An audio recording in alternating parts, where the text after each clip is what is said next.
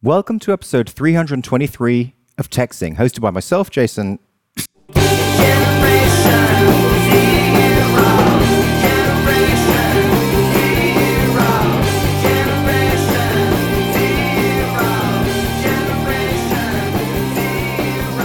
Welcome to episode 323 of Texting, hosted by myself, Justin Vincent, and Jason Roberts.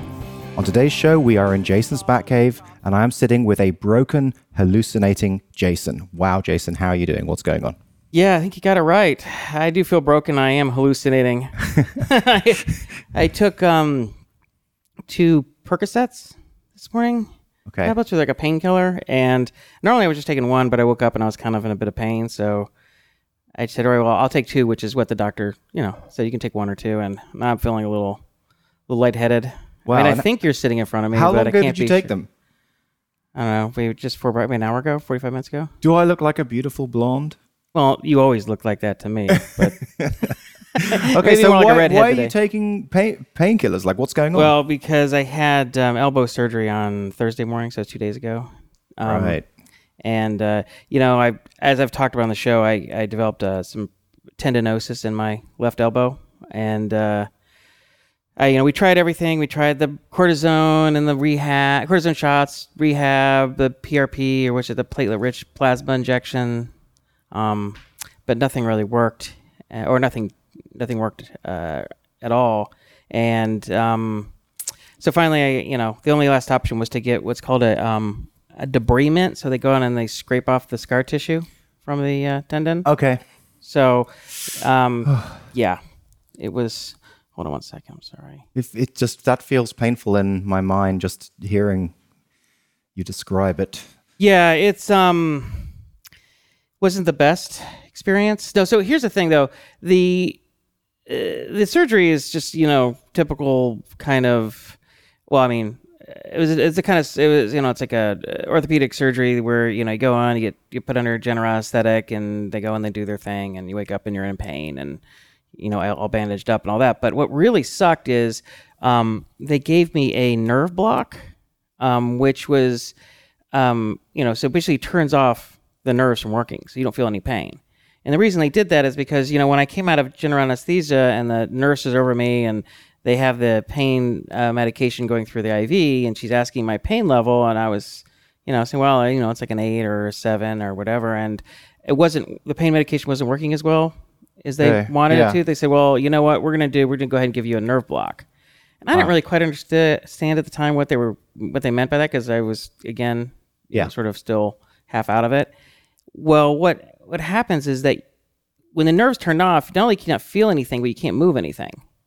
Oh. So do you know that feeling when you maybe sleep on your arm the wrong way and you wake up and your arm's completely dead asleep? Yeah. And it's that horrible feeling. Oh my God. And but usually that only lasts, in the worst case, 2 or 3 minutes before your arm kind of wakes up. That's right. You can move around, hit, but for that moment, you're just like, and it's really, something about it's like this suffocating feeling. Yeah, and you can't move. It's like that feeling of paralysis. It is. It's just, and I had that for 24 hours. Oh my God. And it was, my elbow, my wrist, my fingers. I couldn't move them, but I felt like I wanted to, and not being able to do that was torture. It was like the worst 24 hours of my life. I can't tell you how awful it was. I mean, it was. So it would have been worth the pain to not have that. Oh yeah. If they had told me, they said, listen, Jason, we can put this, here's what's going to happen if we give you this nerve block, or it's going to be more painful. I'd been like, give me the pain any day. I've done that before. Wow. So that just sucked. So as a result, I couldn't sleep at all either. So, you can't sleep through that. Sandy kept saying, well, you'll be fine. Just go to sleep. You'll wake up. And I'm like, what makes you think I can fall asleep like this? There's no way. So I just, stayed up all night just watching Investigation Discovery, which is like this, Homicide Hunter and that kind of stuff. Because it's like, I need something that's can keep my attention. So I was playing like Hex on my phone and watching it. Like anything that could take my mind off that feeling for, and it really didn't work. But if I could reduce it just the tiniest bit. My gosh. Well, I'm looking at your fingers in your bandaged arm and I'm seeing them sort of moving a lot. And Yeah, no, I can. And They're like, we're free. well, I'm a fidgeter anyway. You know, Sandy's Yeah. always complaining about how much I have to move around, and so this idea of being trapped for me is even probably worse than a normal person. Yeah, I can believe it. I Yeah. remember when Colby was a baby, and we first brought him home from the hospital, and the doctors or nurses, their sort of recommendation is like, well, when the newborn is sort of fussy, just swaddle them. Yeah. Which is And- basically trap them so they can't move. And he would flip out, and I was like that. I was looking at him, I'm like, that looks like hell. What? Why is that? I would freak out if he did that. And so I said, if he's anything like me, that's not going to work. Just don't swaddle him. And then of course she stopped swaddling, and he was fine. And then because Colby's then a he was fidget. fine. Because Colby's a fidgeter like me. Like if he sits next to From me, the moment he was born. I could tell. I was like, that's stupid. I mean, or at least for him, that if he's like me, that's going to be stupid. So when we were, he's still like this. If he sits next to me on the couch and we're watching a movie or something, he'll start playing with my fingers, or he'll be like doing all stuff. And I'll be, dude, leave my finger alone. He'll grab my hand. He'll start doing something. And he's, the same thing with Sandy. He's so funny. That's hilarious. But yeah. Anyway, it's going to be like a week. It's in a big. My whole arm's in this sort of like brace cast thing, and it's hurts quite a bit. But I think this will be off in a week, and then it's like 3 months of rehab, and then I should be all right. better in theory, anyway. In theory, well, I wish you luck, but I mean, well, in the acting profession, they say break a leg, but I think it's not bad luck to wish you luck. Yes. Yeah. Well, yeah. So the hardest thing to do though is like take a shower when you have one hand. Oh my god. Like, how do you wash? Let's not get into the details. No, of like it. how do you wash your arm that's not hurt? Okay. You can't Yeah. wash it. Like, how do you? Yeah, you can't. Well, you could wash it with your feet. Yeah, I was like, how do I? So I have to put like a bag, like over the cast thing, and put rubber bands on it. And then I was like, okay, so that won't get wet, but how do I actually wash my right arm? All right. Anyway, the answer is you kind of don't. You just hope that Ask the water Sandy falls. to do it. She's gone. Well, she called me this morning, and she wanted to make sure I was awake for you when you came here for the show. And I was like, yeah, but I take a shower. And she's like, well, you just put the. I'm like, Let's talk. all right. Let's talk a little bit more about how your headspace is right now and the hallucinations you've been telling me about. Yeah, I'm not really hallucinating, but I feel lightheaded and a little like. So how long ago did you take this batch of Percocet? What time is it now? It's I guess 11:30. I think I did it at 10:15. Okay, so that's pretty recent. Yeah, so I'm Yeah. just a little, but I mean, I'm fine. It's just Okay. Okay. So All right. anyway, let's talk about. So you have a secret project. Yes. You have a secret. I have a secret project, and I'm not ready to reveal what the project is or how it works, but I am certainly ready to talk about certain aspects of it, and I do have an interesting aspect to talk about, which is Georgie. Okay. So I did the usual, like, this is gonna change the world. This is gonna really make a difference to our life. Like, I think she's heard this movie about 7 times or 10 times at this point. We're going to become. I think we're gonna get to a point of freedom where it's like Jason, where we don't have to work for anyone else. We can be our own person on the back of this It's not project. fuck you money, but it's fuck it money. Yeah, basically, right? Like we're going to be our own bosses. We're going to be free.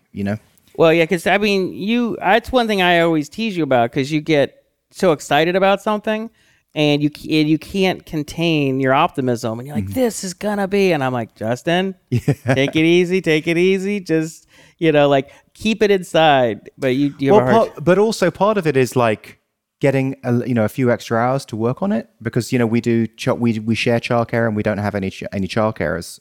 It's just us. So 50% of my life is like watching Jack. Yeah. So I'm trying to convince her, look, if there was ever a time where you took a little bit more of that, pressure, it should be now. Like, I should be working on this, because the sooner I can get this out, the sooner we're actually gonna really get the life that we've been wanting. Mm-hmm. And she was like, okay, but if this one doesn't work, I want you to commit to being an entrepreneur. Wow. Wow, all or nothing on Yeah, this. all or nothing. So I thought about that, and I'm like, okay. And she said that to me every time, and I've always said no. But So she doesn't like you doing the entrepreneurial thing? yeah, she doesn't like it. The reason why she doesn't like it is she's like, you should be doing contracts. You could be earning a fortune doing contracts. Just like go and work for people and get loads of money that way. Right. You know, that's a sure thing. Like every one of these is we don't know. But at this point, I mean, I've scanned over 4,000 ideas in Nugget. I've written a training course to teach people how to make money online. I have, put a lot of thought and spoken to a lot of people, and I really think that this one could be good. Okay. So I said, okay, I mean it. If this one doesn't work, that's it. I'm done. I'll go vocational. I'll become an entrepreneur. Wow, I think you paid a high price for that for extra 4 hours a week or whatever. How many hours? It's good because it kind of puts a gun to your head. Like it's an extra motivation. Yeah. Wow. I mean, well, like I like the idea from the first time you explained it to me and you demoed your little prototype. I thought it was cool. But it's like a lot of things you never know for sure until you try and get out there. I mean, here's what I think. I think if you really work on the marketing side and the customer development side, you can even make a mediocre idea successful. Yeah. Not super successful. I mean, I think Derek Sivers had something about that. It was like, multiplier. Yeah, it's just the quality of the idea is just a force multiplier. Yeah. Like you can have a crappy idea, but if you hustle and you can make a good living doing that. That's right. I think the thing I like about this particular project for you is that it's the kind of stuff you like to do. I mean, it so much fits how the kind of stuff you like to build, the kind of stuff you think is fun to work on. It doesn't involve, say, hiring tons of other people. I mean, it just has all the right elements where I can see you really leaning into this for a number of years and not getting bored of it. Right, exactly. It's just an all-round fit. But also it's sort of like there's idea entrepreneur fit, right? Product founder fit. Yeah. But it's not just that. I mean, it's good. Are you okay there? I'm okay. I think that I don't know if it's a Percocet or whatever. Something made me really hot, so I'm holding some ice to my head. Okay. Or an ice pack to my head. I'm fine. I'm just all right. Cooling off. But it is a novel. It's something novel that I haven't seen before, that we haven't seen before, and to the point where I have patented it. Do you say patented or patent? I say patent. I used to tease you when you would say patent because I'm like, what the hell's a patent? Yeah, patent is the way we say it in the UK, but I think I'm gradually learning to say patent. Well, I mean, patent's fine. It's just, I think nobody's going to be confused with what you're talking about, I don't think. But at least you've started the patent process because a patent process is years. It does take a while, but basically, how does it work? It's now so you can go for a full patent straight away, or you can go for a provisional patent. Right. So if you go for a provisional patent, you write up and describe how the whole thing works, and then you register that as a provisional patent. And you have a year to sort of make a decision on whether you're going to go for the full thing. And it still takes longer for them to review and approve. Oh yeah, and all the that, full right? thing. Yeah. How many years does it take? You said? No, you should. I think you can get it done in a year. Really? Yeah, Okay. I think you can get it done in a year. It's really just about the quality of the patent attorneys and how good they are arguing the case. How expensive is the process? Well, depending on where you're starting, if you're starting at the provisional level, first of all, it's like anything. It depends on whether you're going to do it yourself or whether it's the lawyers who are going to do it. Mm-hmm. If you're going to do it yourself, then the only fees are paying government costs, Which is not very much. which is like a couple of $100, I think, for the provisional. So what are you doing and what are you paying for? I paid. I didn't want to do it that way because of the specific idea of it. I wanted to work with people, with lawyers who knew how to patent software and who'd been doing it. So Of course, right. I've been working with a company called Lewis Rocker, who do most of the patents for Caltech. Okay. And even though it's provisional, I've sort of been talking with those guys. Now, obviously, they're kind of expensive, so I am writing it myself. I have written the whole thing myself, but under their guidance. So do they give you like a template or just a guide? Not like really. Here's a guide for here's what it needs to include and here's what you need to talk about. Yeah, I mean, kind of. But I think really it's just the same as writing really good technical documentation.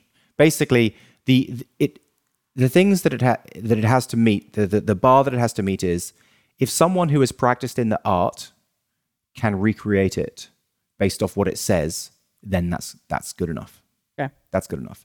So basically, I just treated it like, okay, I'm a CTO, like just if I was describing a company, like how it all worked. Yeah. And I showed it to you, and you sort of saw it, and it just looks like regular technical documentation. Yeah. But working with them that way, it's cost $3,500.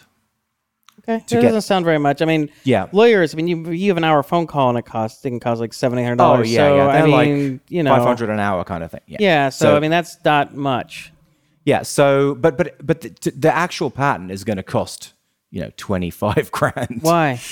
Well, because then they are really doing the work. Well, then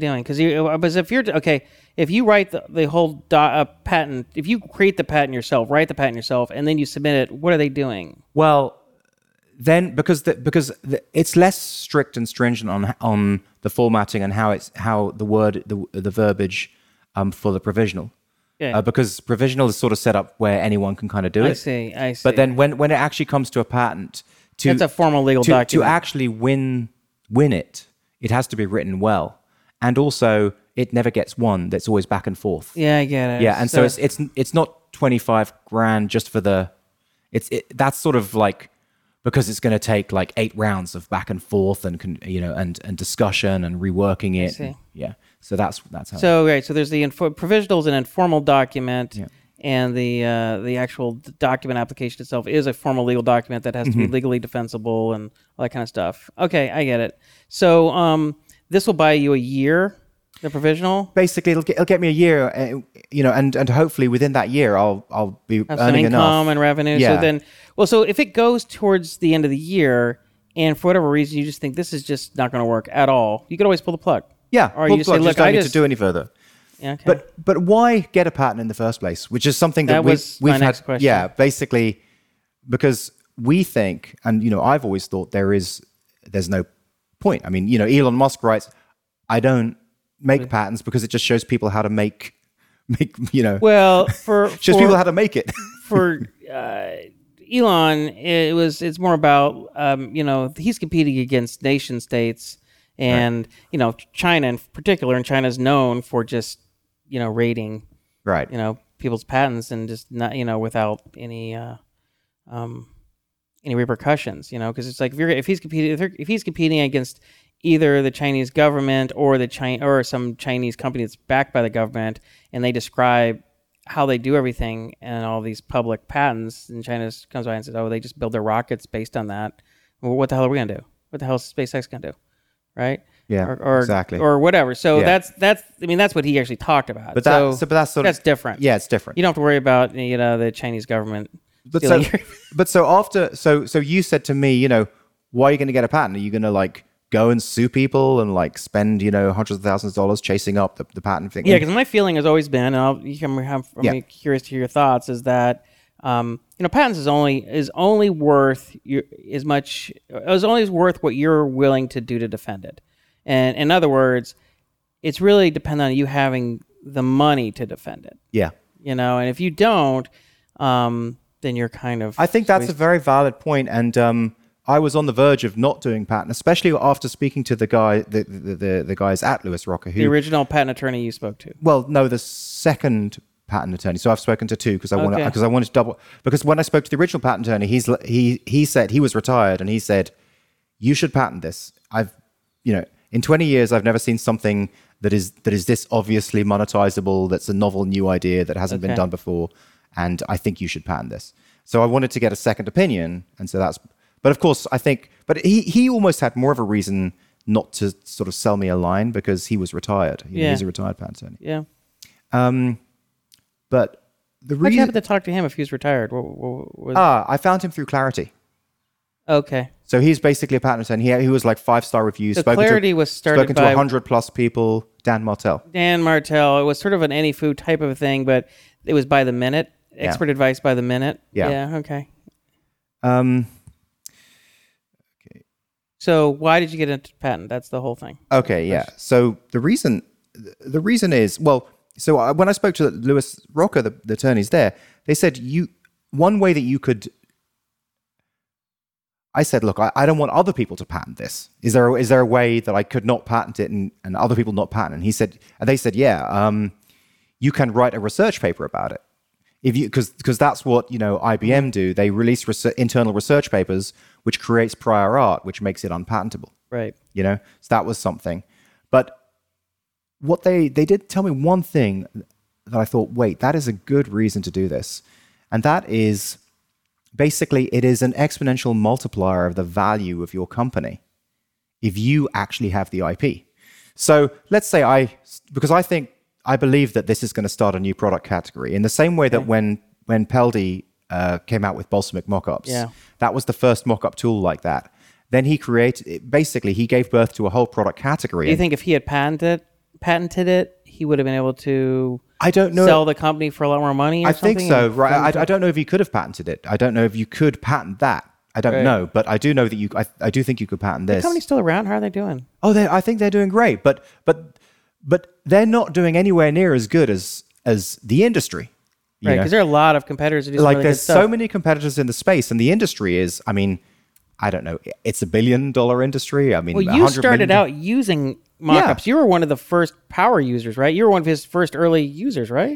I loved mockups. I thought it was great. How? But I've moved off mockups now to the website mockups. MOQ. No, wait. It's with a Q as well. Mockups.com. But that is an amazing piece of software that's all HTML5 versus the Flash stuff. What was it called? It was called Adobe. What was that thing? Balsamiq Mockups. No. What was it was the Adobe product where it was like an installed. What's the platform? Flash. No, there's something else. When you build Flash, you build Flash as like a installable just desktop Flash software. I thought there was something else. They call it something. Well, anyway, it doesn't matter. But anyway, so I'm just looking at what happened with Peldy, and see, the thing is, I sort of feel like he doesn't actually care. I don't know. I don't want to speak for him, but my guess is. He's such an artisan type of guy. Like his company is very, when you go to his website, it's almost like, you're sitting in his house, with Peldy, right? I think he probably doesn't care. I mean, I know that their company is doing many millions, in revenue with the products that they've got. But I also sort of think it's interesting that, he created that whole product category and sort of doesn't, can't claim it in any way. You know what I mean?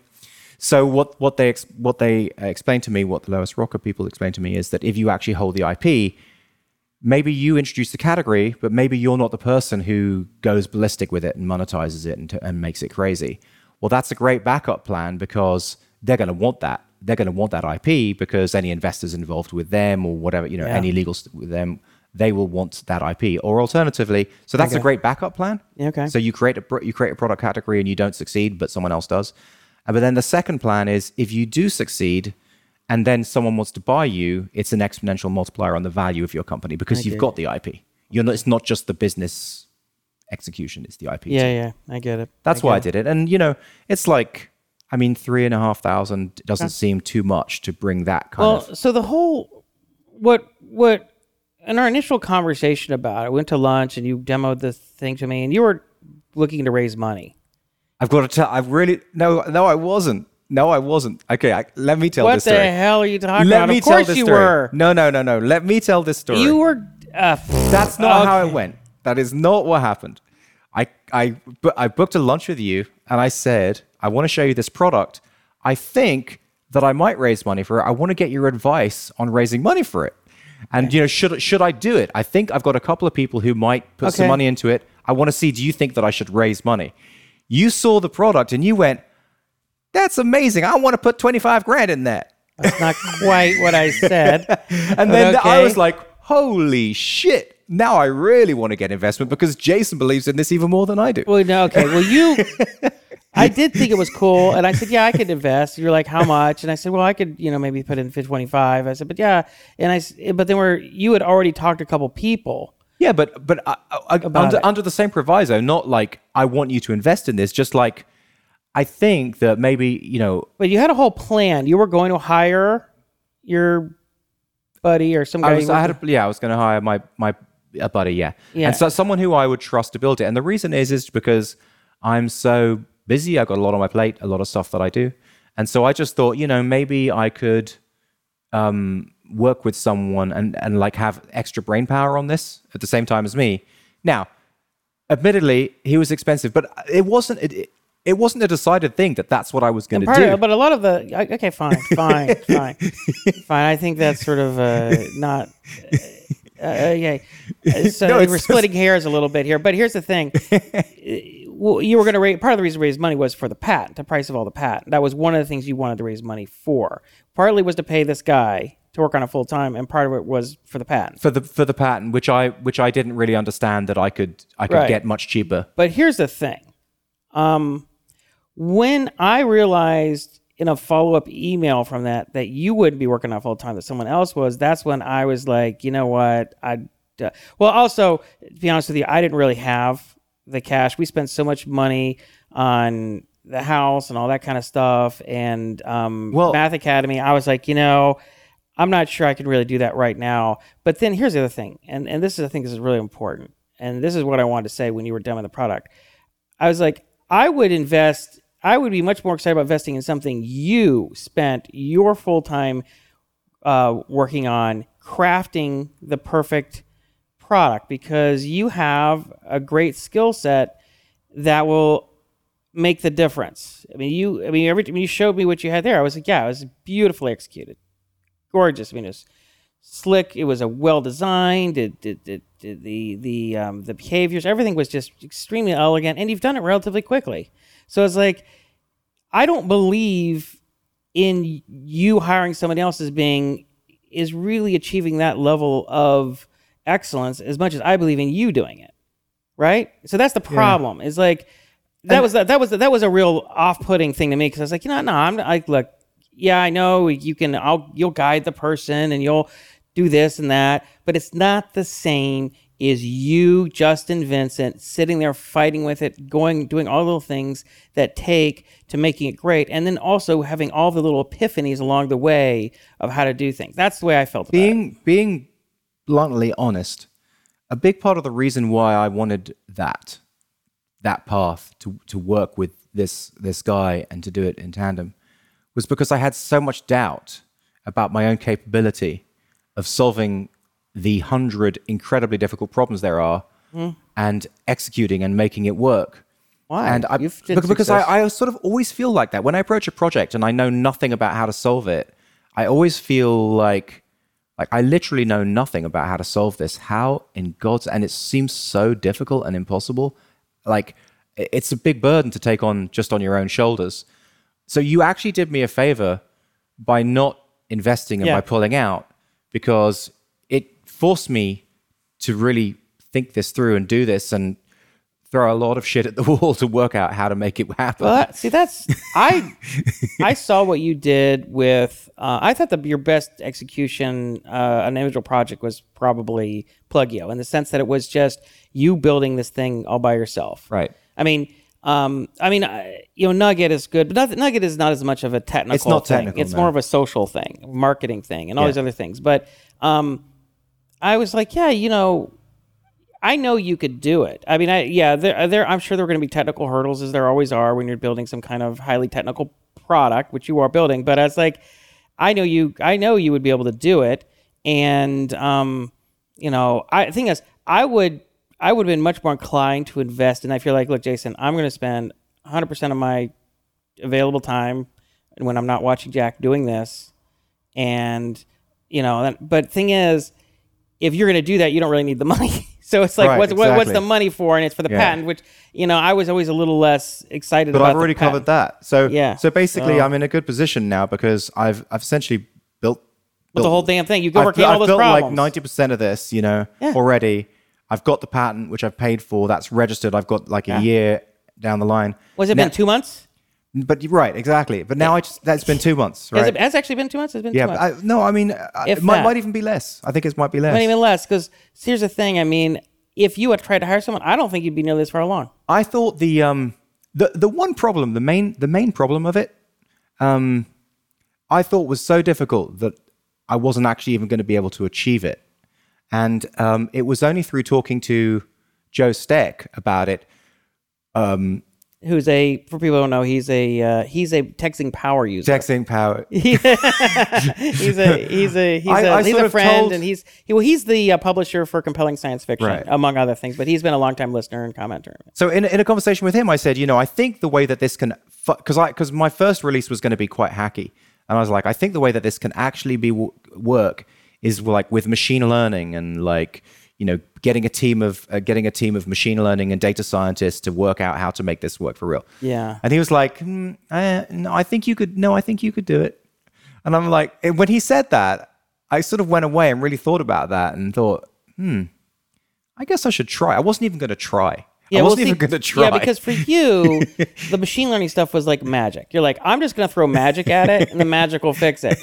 But Joe's like, no, you don't need magic. Just do it, and you just did it, right? You just figure it out, right? Yeah. So So we're not going to talk specifically what you did, but you've seen the demo, right? It's gorgeous. It's cute. I mean, your stuff always has a really nice. It was very slick. It's very clean. It's very slick. Your design, I have to say, your design ability has improved dramatically in like the last 7 or 8 years since you are even more. I mean, not that you were ever bad, you were fine, but this stuff is really, really good. And so I don't think if you had hired a design firm, they would have done a good of a job. I don't think if you had hired a full-time developer would have done a good of a job. I think you having all the skills and just sweating over this thing and trying to make this perfect little piece of technology, I think that was the right solution. So for me saying no, I'm not gonna invest money, I think was one of the reasons that but man, went down it the right was path. like it was such a roller coaster ride because you said and this is really I think why the danger of raising funds. Like you said, wow, yeah. I walked away from that conversation thinking, holy shit, Jason's going to put in 25 grand. So then I called up some other people and I forgot my original investors because they were a different kind of class of person. They weren't technology people. They weren't technology. And then I called up other people and I said, holy shit, Jason's putting in 25 grand. Do you want to put in money? So I got like a few people, maybe I think 2, possibly 3 people to agree. They're like, yep, I'm in for 10 grand. If Jason's in, I'm in. So I'm like, holy shit, I've raised 50 grand. So I went to Georgia. I'm like, Georgie, can you believe this? I've just raised over 50 grand. This is going to be amazing. And Georgie was like so excited. Oh no. And then I become the big and bad. then you called me up and you said, hey man, I've been thinking about that thing and I don't really have the money right now. Well, we got whacked with a massive tax bill, and I was just like, and then we were just kind of doing the math on how much money I need for Math Academy. It's fine, but it was such a roller coaster. It was like, man, so high, Yeah. And I was like, wow, you are a fun time girl, but you really there's some. Oh my god. Well, there's a real downside to the fun times. It is. Well, raising, yeah. But it would have been completely. It would have failed. It would have been different. In fact, because here's the thing, I still had the commitment from the other people's money, but when you pulled out, I said to them, look, if Jason's not in, I don't want anyone in, because it's like Jason knows things, like he knows things about me that I don't know, and if he's not in, then I don't want anyone else in because what does he know that I don't know? Well, I didn't like the fact that your time was split between too many other things, and then you were just going to be kind of guiding this other person to build it. I was like, I just don't. This is not the kind of project where that's going to work. This is going to require a commitment and a craftsmanship that's just more. It's going to take more than that. And what I'll end up doing is let them drag you on, and then what'll happen is this guy who's actually, I'm sure, is a very competent developer, is not going to be able to solve things, and stuff's just not going to. I don't know. It's just I could just see this whole thing not working, and I can't say that I thought it out in all kind of detail, but my intuition was just like, nah, I don't like that. I don't like it. I don't like it. It's just not going. I don't still Well, think that's going to work. But you did me a favor. It was the right call, and it just got me. I think that, and this is another thing that I hate about the funded path. It just this idea of getting money somehow feels like some sense of satisfaction, some sense of completion, some goal achieved, when it isn't. It's just the beginning. It's just the beginning. It's just pressure. It's just like outside stuff that you don't have control over. Yeah, and I don't like it. That's why I'm like, you're going to have more fun with this, because what was that Paul Graham article about being default alive or default dead, a company? You're a default alive. You don't have any cost other than your own time, so you're default alive. But when you have when you have to pay a bunch of other people and you're running out of money and you're not making enough money to cover that stuff, you're default dead. If things keep going as they are, you ultimately will die, right? Yeah. So you're in a much stronger you're in a much stronger position. You're much harder to kill.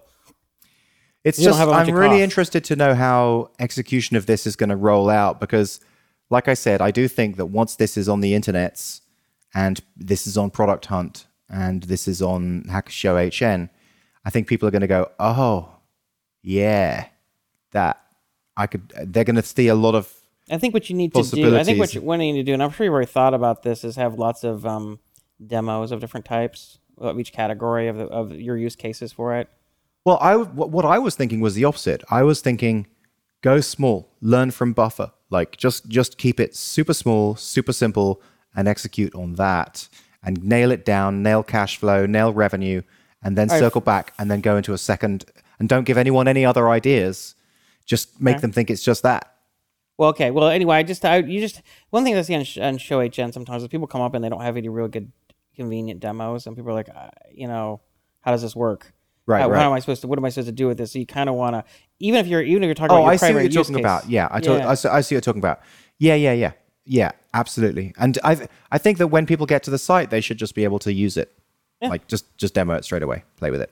Yeah, what might be do is you might if you have people on the show who people we know who have a website where this might be useful. Yeah. Contact them, and then they'll be your demo. Oh yeah, and then they'll get for sure, and they'll get the double benefit of like, hey, if this goes well on Hacker Knows, and I get a bunch of people come to my site to see a demo, and then they'll see, oh, hey, here's another cool product. For sure, yeah, that I'll be doing that. I wanted to tell you something about something else. Was there anything else was there anything you were burning to talk about?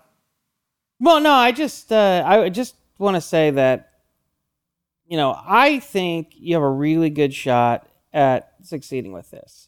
Whether it's going to be it's going to take you a couple years to get up to like 20 or 30 grand a month, or whether it's going to be a faster growth, you'll get there.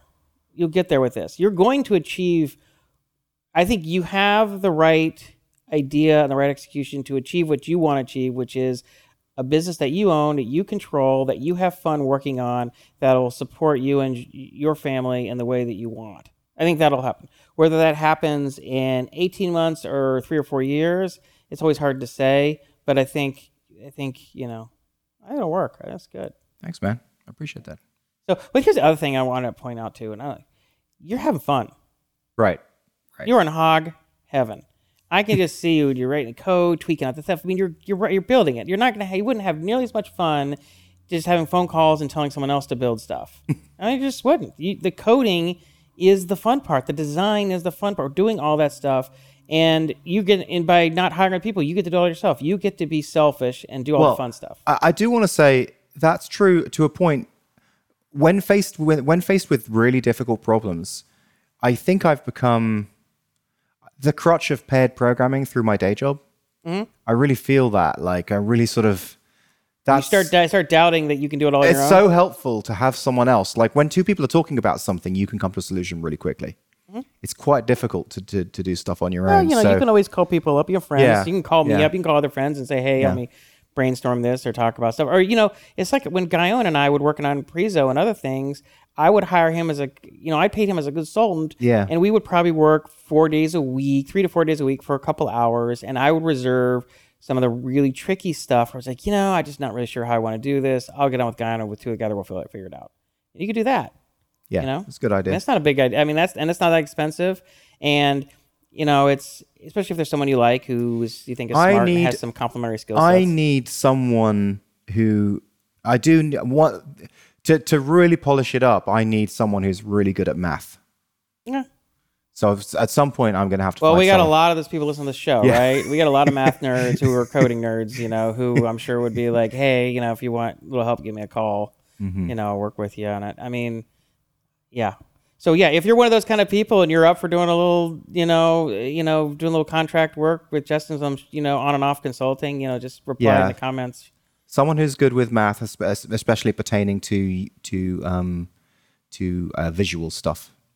Math pertaining to visuals. On the website, yeah. On a web, math like I don't know, like physics and stuff, that kind of thing. Okay. Yeah. Yeah. Well, no shortage of those in our army, in the texting army. I've realized I've got a lot to talk about this show. Well, let's keep going. So is there anything you want to... I'm just going to lean back on this show and drink my poor man's mocha. Well, John Paul, Fire CI, Yeah. made his first sale 2 days ago. And I just want to remind you that was the one of all the ideas I heard, that was the one I liked. Yeah. And I thought it was really cool. And my recommendation is raise your prices. Now, he made his first sale, $47 a month. Okay.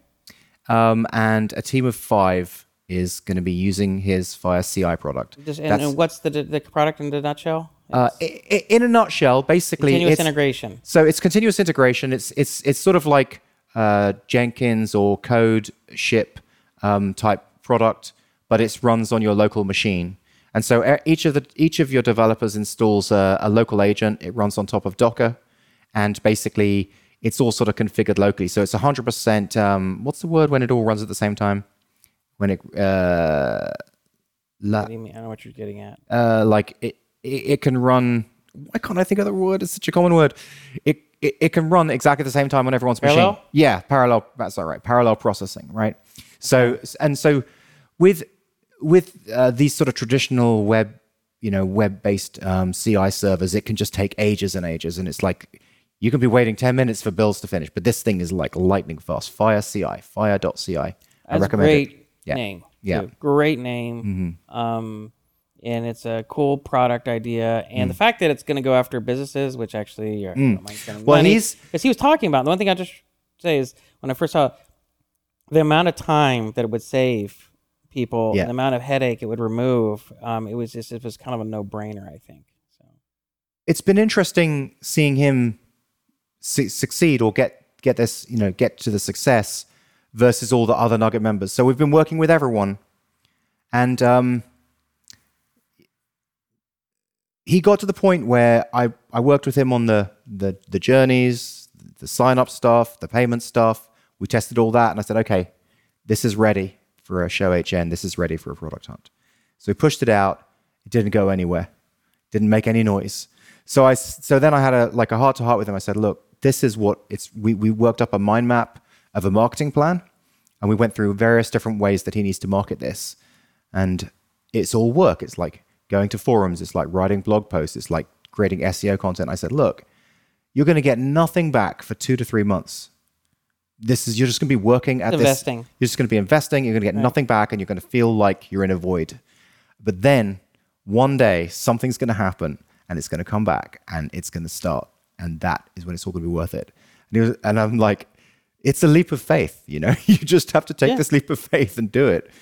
And he's the only one that really did it, stuck at it, did the marketing, followed it through, and now it's come back. And now he's building that list, and it's turning into a real business. It takes time, man. Yeah. That's why you have to work on something that you really are excited about and really enjoy, because you have to stick it out through those periods of just doubt and despair, and where nobody cares about your product. It's just if the problem is when people are just trying to do something quick flip. They say, we'll make money really quickly, and we'll just do this one thing, and everyone will, if it's just about the money, I think that stuff that stuff doesn't work as often. That's a big, I discount that stuff severely. So I think the formula that works for him is to get people who realize that they should be doing CI, but aren't yet. So and then he's writing articles, educational articles. Right? Yeah, and then he helps their company on board and set their CI up. Yeah, that's sort of a consulting. Yeah, kind of there's a term for it where it's consulting ware or something, right? Yeah, it's like the you can make a lot of money in the short term being helping to come into a company, set up their continuous integration, policies and procedures, and then here's other products that you can use. This is mine. If you want to use it, I can show you to use it. Well, he's not charging the consulting, but he's just bringing them on, and I think this is what you'll do. This is what he'll do for like 50 customers. His first 50 customers. It's worth it for him to just get them on $47 a month plan. Okay, so you're not even talking about consulting business. You're really just talking about sort of the Airbnb, which they go in with a photographer and take photos themselves. Simple. And they hold that great line. I just love that line from Brian Chesky says, he's like, when you buy an iPhone, Steve Jobs does not come and sleep on your couch, but I do. Yeah. You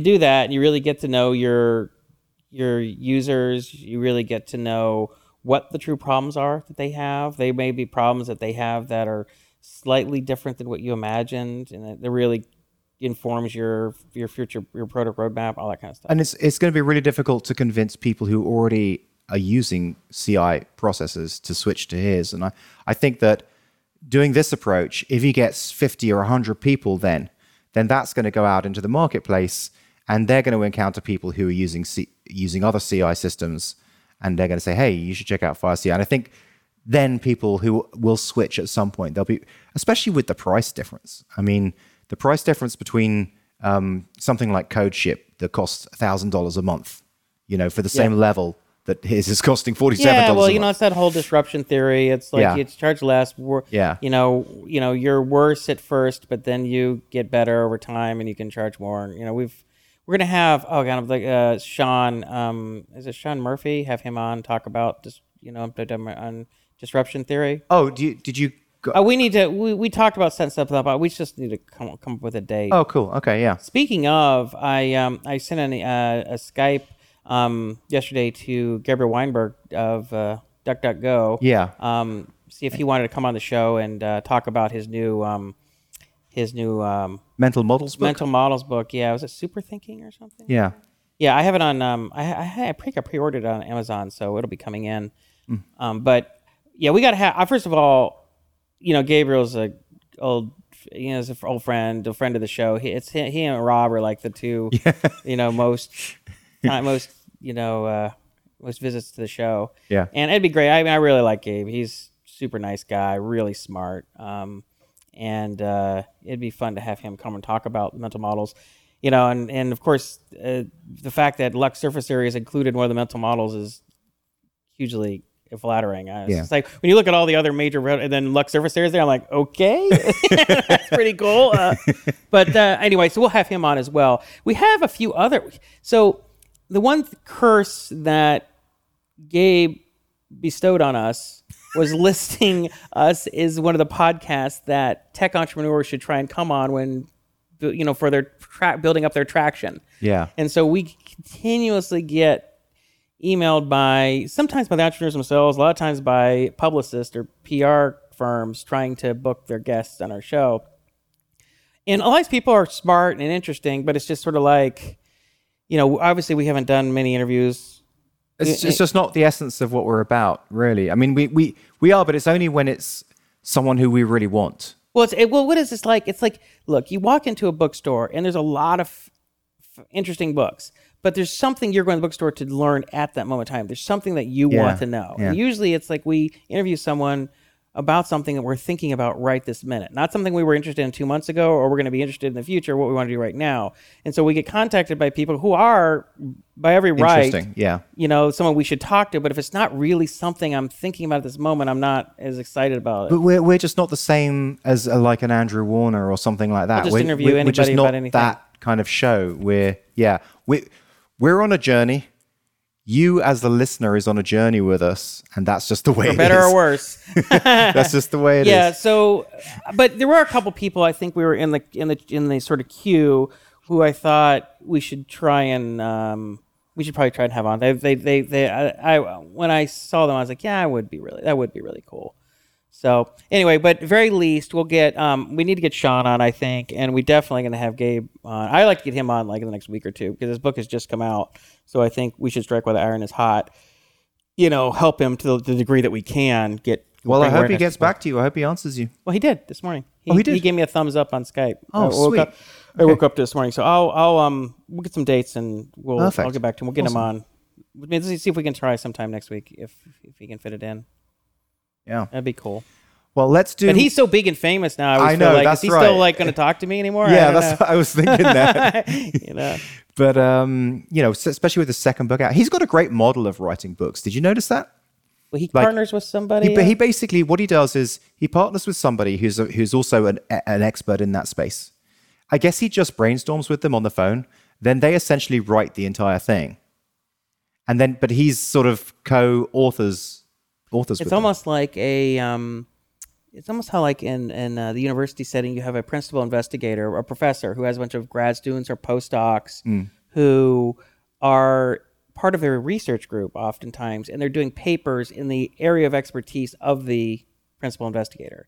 And so the PI will say, "Hey, here's a problem that I'm interested in. I think would be for some good papers, and let's write these. Or why don't you start looking into it?" And so they'll have multiple grad students / postdocs working on these papers with them. But obviously, the principal investigator can't spend all our time on all of them because or all on one of them. So they help out and they kind of play that kind of role. The heavy lifting is by the younger folks. Yeah. And whereas the principal investigator can, they leverage their wisdom and their connections and their just experience doing this kind of thing and bring in lots of really good ideas. But then it's like, okay, let's. I bet it's going to be big. The super thinker, because it seems it's foundational. It seems foundational. Yeah. More than something like Traction.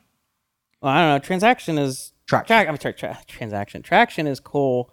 Traction was very useful. But super thinking, that's just what it's called. Is that what it's called? So I think it's called super thinking. Yeah, it's a great name. It's a great, but I think it's such a foundational concept. It's beyond business. It's just it gets to the core of you. It's Charlie Munger is like that too. Charlie Munger has a book. I was like Poor Charlie's Almanac or something like that. I think it was something where he talks about all these different mental models and how basically to eliminate bias and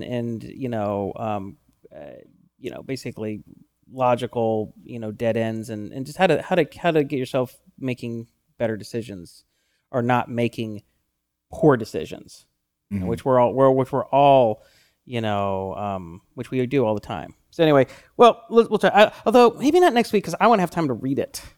So maybe we do it in like a couple weeks. We'll figure out the right time. We'll try and get him on. Sure. Or at least we could just do it. I'll just try and read it really quickly. Maybe you could actually read it this time.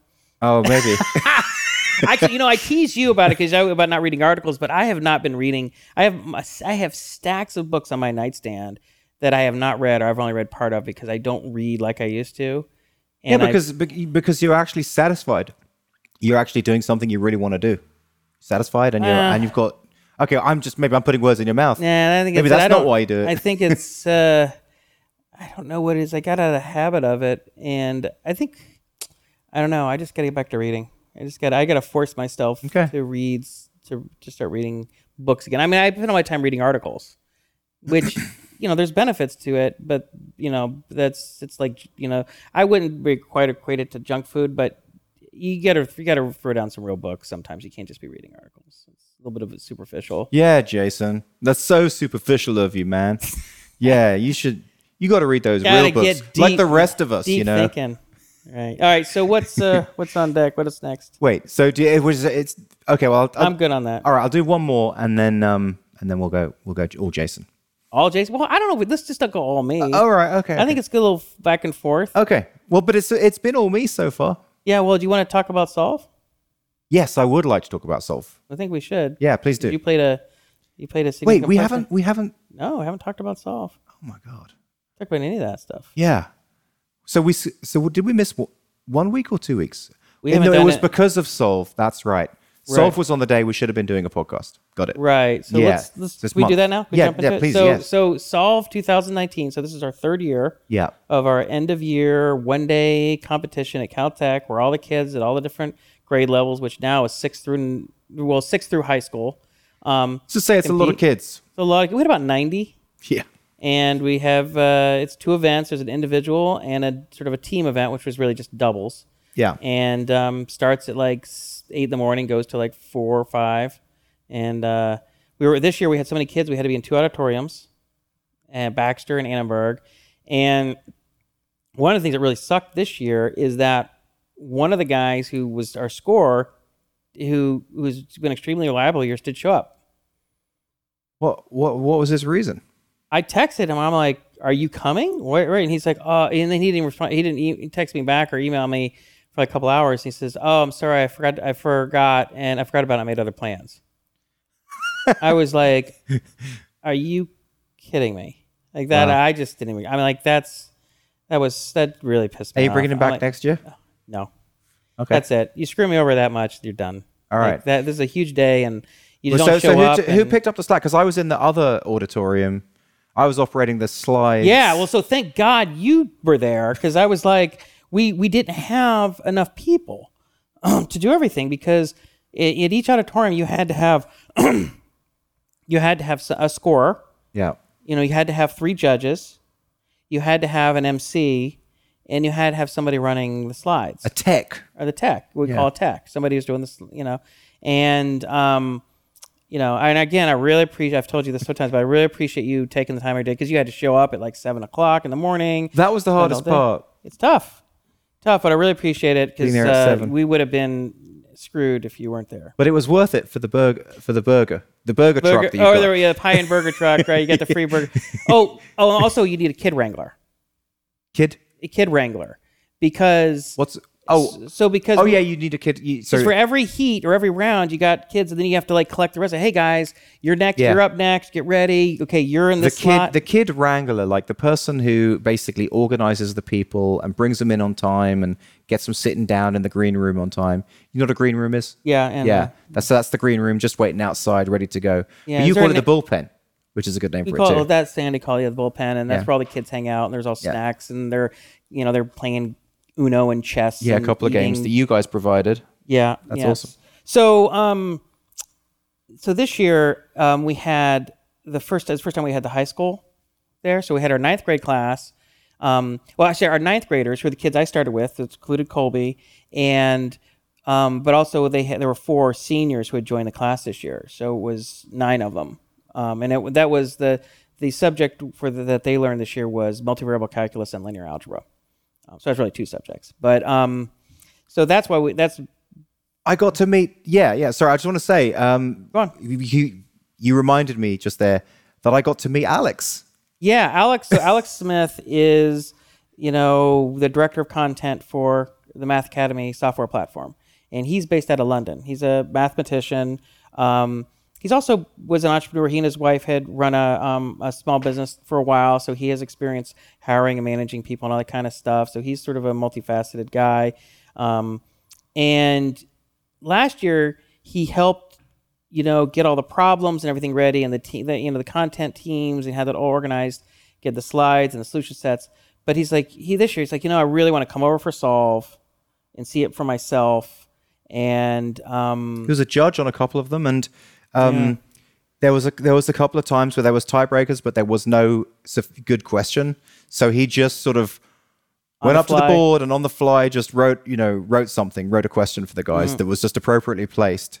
That's impressive. No, it was good. So it was that was hilarious. I think you said, so I introduced you guys. This is like 7:45 in the morning. You're setting up we're at Annenberg, and you're setting up the slides, and we're getting everything going, and you're like, and we use my laptop, my Mac, and it has all of my different files and everything on it, and you're like, "Yep, that's Jason's mind right there." That's Jason's Oh, you're mind. talking about the way the desktop was so disorganized. I had there's like 50 files on the desktop, and they're not even like in columns or something. They're just like all everywhere. And then I had like 3 different browser windows, each with like 20 tabs.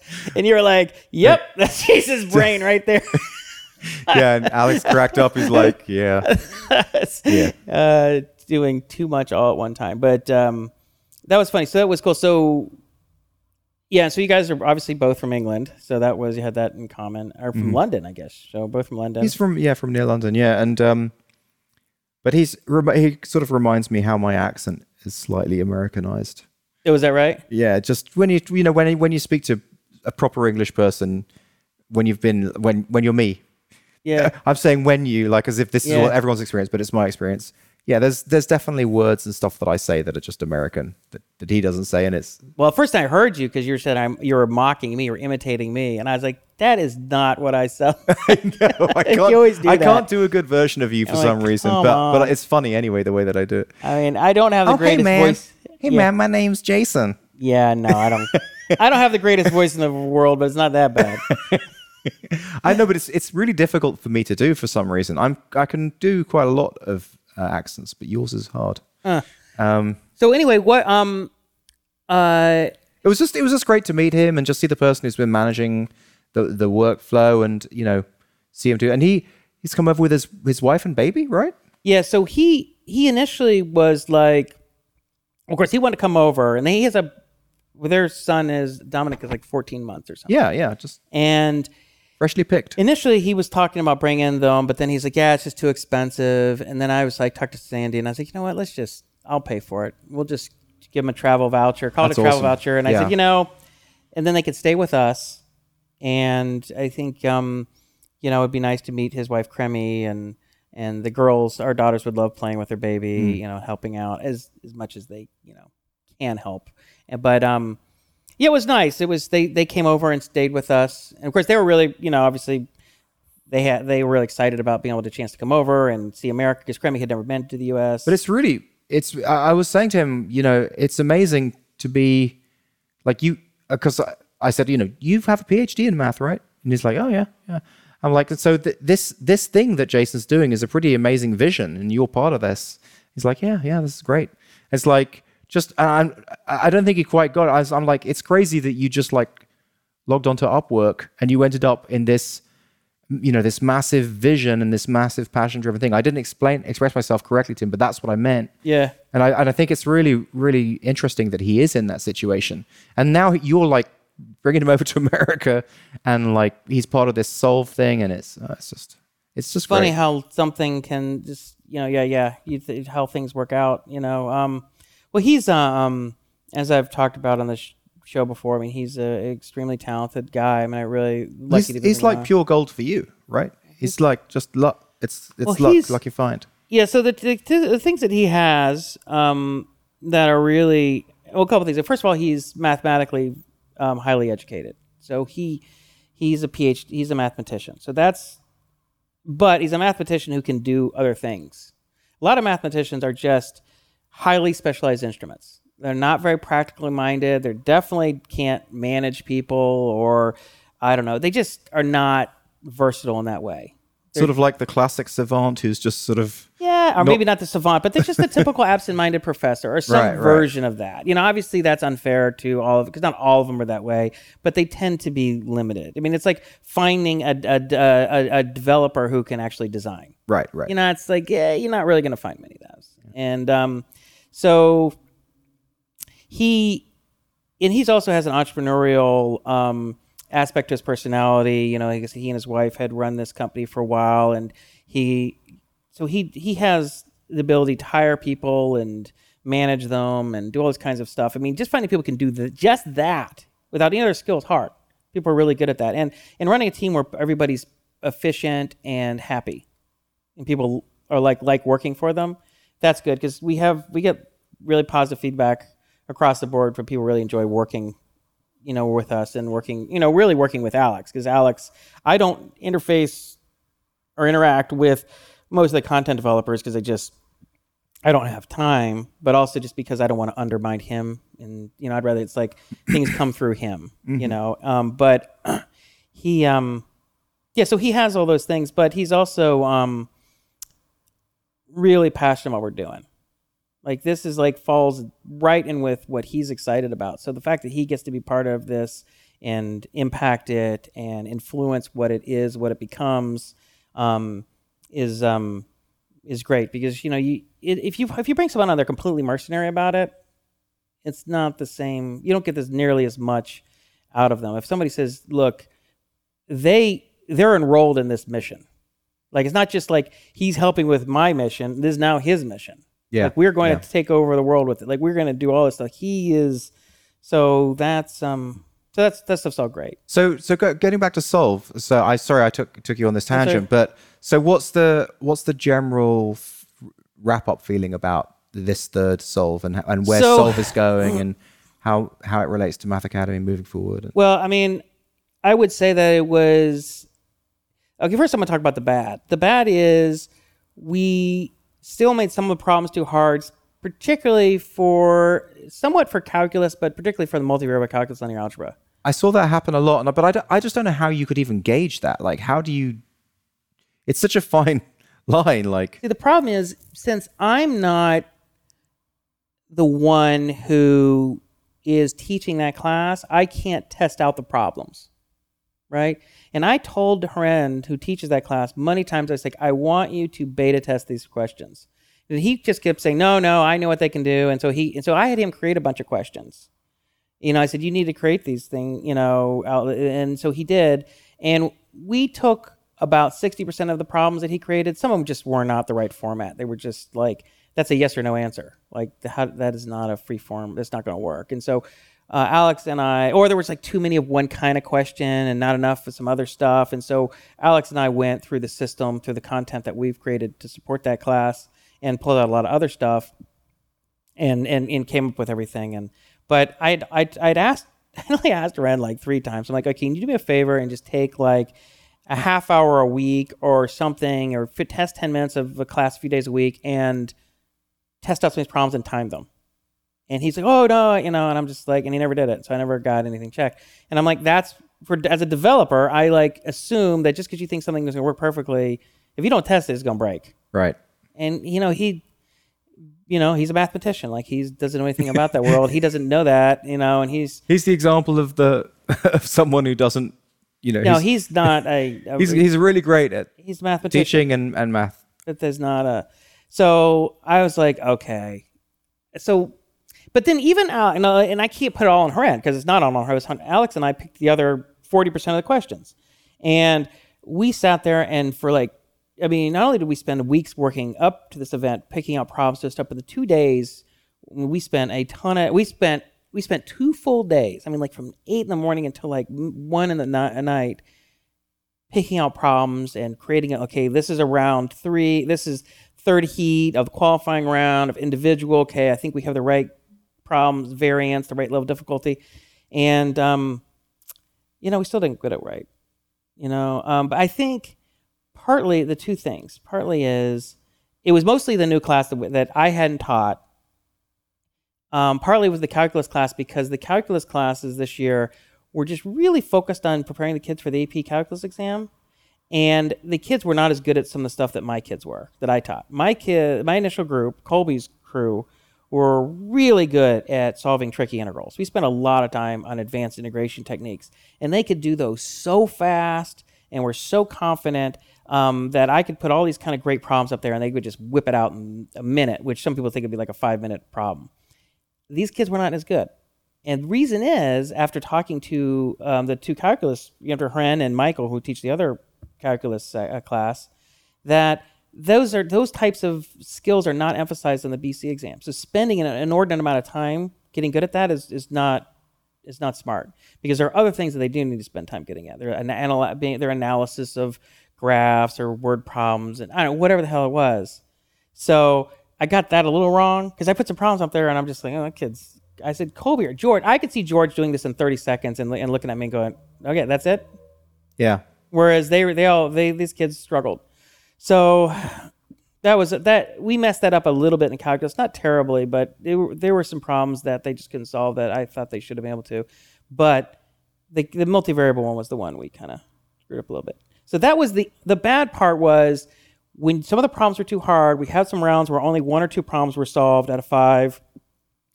And we needed tiebreakers, which means it took extra time, which means we ran behind schedule like an hour and a half, which was not optimal because, it's a long day. People start getting frustrated. Sandy was just like really annoyed because she's just like, guys, you have to move. And we're like, we got to do a tiebreaker. We got to do a second tiebreaker. I don't know, Well, some feedback on Harin.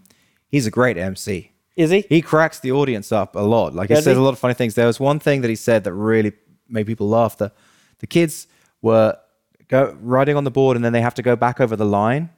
But then they were like, once they'd sort of finished, the ones who were finished were like walking up to each other and like, patting each other on the back or like fist bumping.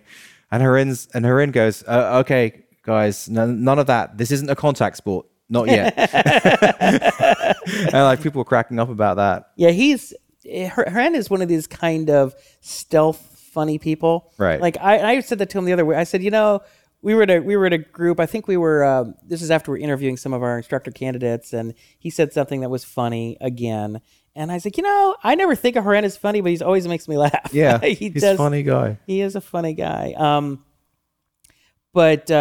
Yeah. Oh, by the way, I knew some of our problems were too hard when the second panel of judges were starting to come in and looking through the solutions. And Adam Wehrman, who's the chair of the applied math department at Caltech, who was on that panel and who's also on the Math Academy board, he sat down and was looking through the solutions, and he looked at me, Jason, he looked at me with a kind of smile face. He's like, Jason, these are really hard problems.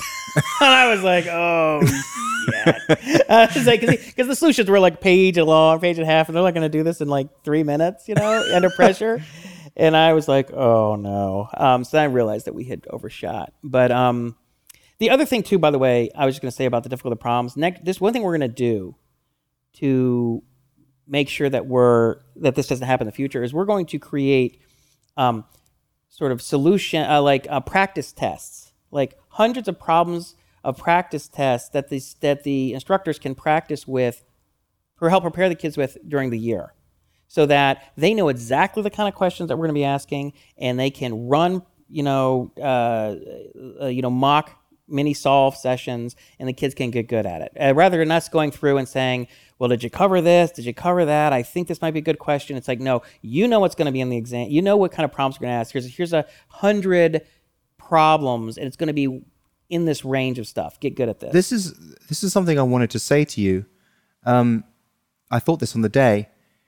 I'm imagining when you're sort of writing the problems, you're shooting for difficult, or you're shooting for something that's going to challenge them. Right. But I wonder, given the nature of the whole competition, why don't you just shoot for something that's easy within a band? Literally Right. shoot for easy, because it doesn't matter if it's easy, because the point is who's the best and the fastest. Mm-hmm. So if everything's easy and everyone can do everything that's on the board, then it's down to speed. It becomes speed, which is really interesting for a live event. So why not just shoot for easy? Yeah, it's because it's a problem with us math people. We always want to get cute and make things interesting and hard. Mm-hmm. Stuff seems too trivial. It's just like, this is stupid. Like, find the integral of 3x squared. But that's not going to look. Dumb. It's not going to look dumb to someone like me. Well, that's the thing, and I think Sandy had said, because once you get up to calculus, and especially when you get to multivariable calculus, nobody knows what the hell these questions are. Right. It all looks like it's Chinese to them. Yeah, right? Chinese, and they're just like Egyptian, whatever, Sanskrit. They're like, lots of really complicated symbols. So, you're right. So we can. I think it's going to be a combination. We're going to dial down the difficulty. But it's like what I'm trying to say is it's a lens to look at everything through. So if you're looking at, like, okay, down here, I'm just showing, just for listeners, I'm got my hand down low and another hand up high. So up high are the really hard ones, down low are the really easy ones. Okay, obviously you don't want to shoot for that because that's ridiculously easy. Mm-hmm. But if you just kind of just like shoot for, with speed in mind, for the middle. No, it's true, and it was something we even said after last one, but we still kind of, even with that knowledge, we still went a little too hard. So I think it's a combination of, we have to. It's not that always the questions are easier. It's just they're not so long. Like, a lot of these questions were just long. Like, you just can't do them in 2 minutes. That's because you mean the answer was long. It's just a lot. It takes a lot of work. A lot of these, especially these multivariable calculus things, I mean, they were long-ass problems. They were like fine for a 15-minute, okay, this is the homework problem, and a problem set might take you 10 to 15 minutes to do, but now you got to do it in 3 minutes. Like, good luck. That's because the other problem is a lot of them involved a trick. It wasn't a straightforward computation. It was like there was something clever that you had to do to transform it into something, and then you had to go through all the rather involved, sophisticated, manipulations. It's just too much. There's so many times like a kid would say something like, they'd find out the answer and they'd be like, damn it was -1, not +1, Little like, things. Because of little things. It was so involved. It was so easy to make a mistake. Yeah.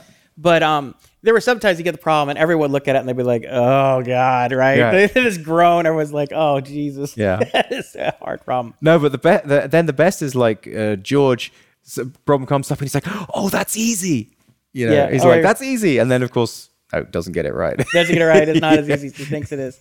But so the couple of things. So, but aside from that, I thought it was a big success in that. I think, what did we achieve? Did the kids have fun? Across the board, they all had a great time. Kids had a great time. They're all looking forward to it next year. We heard this from all the instructors, from all their different grade levels. They all had a blast. They're looking forward to next year. The younger grades can't wait to learn the stuff that the older grades are doing. The 7th graders can't wait to learn calculus. The kids in calculus can't wait to learn with the high school kids. So that's a big part of it, is having them look ahead and go, wow, that looks really cool. Yeah.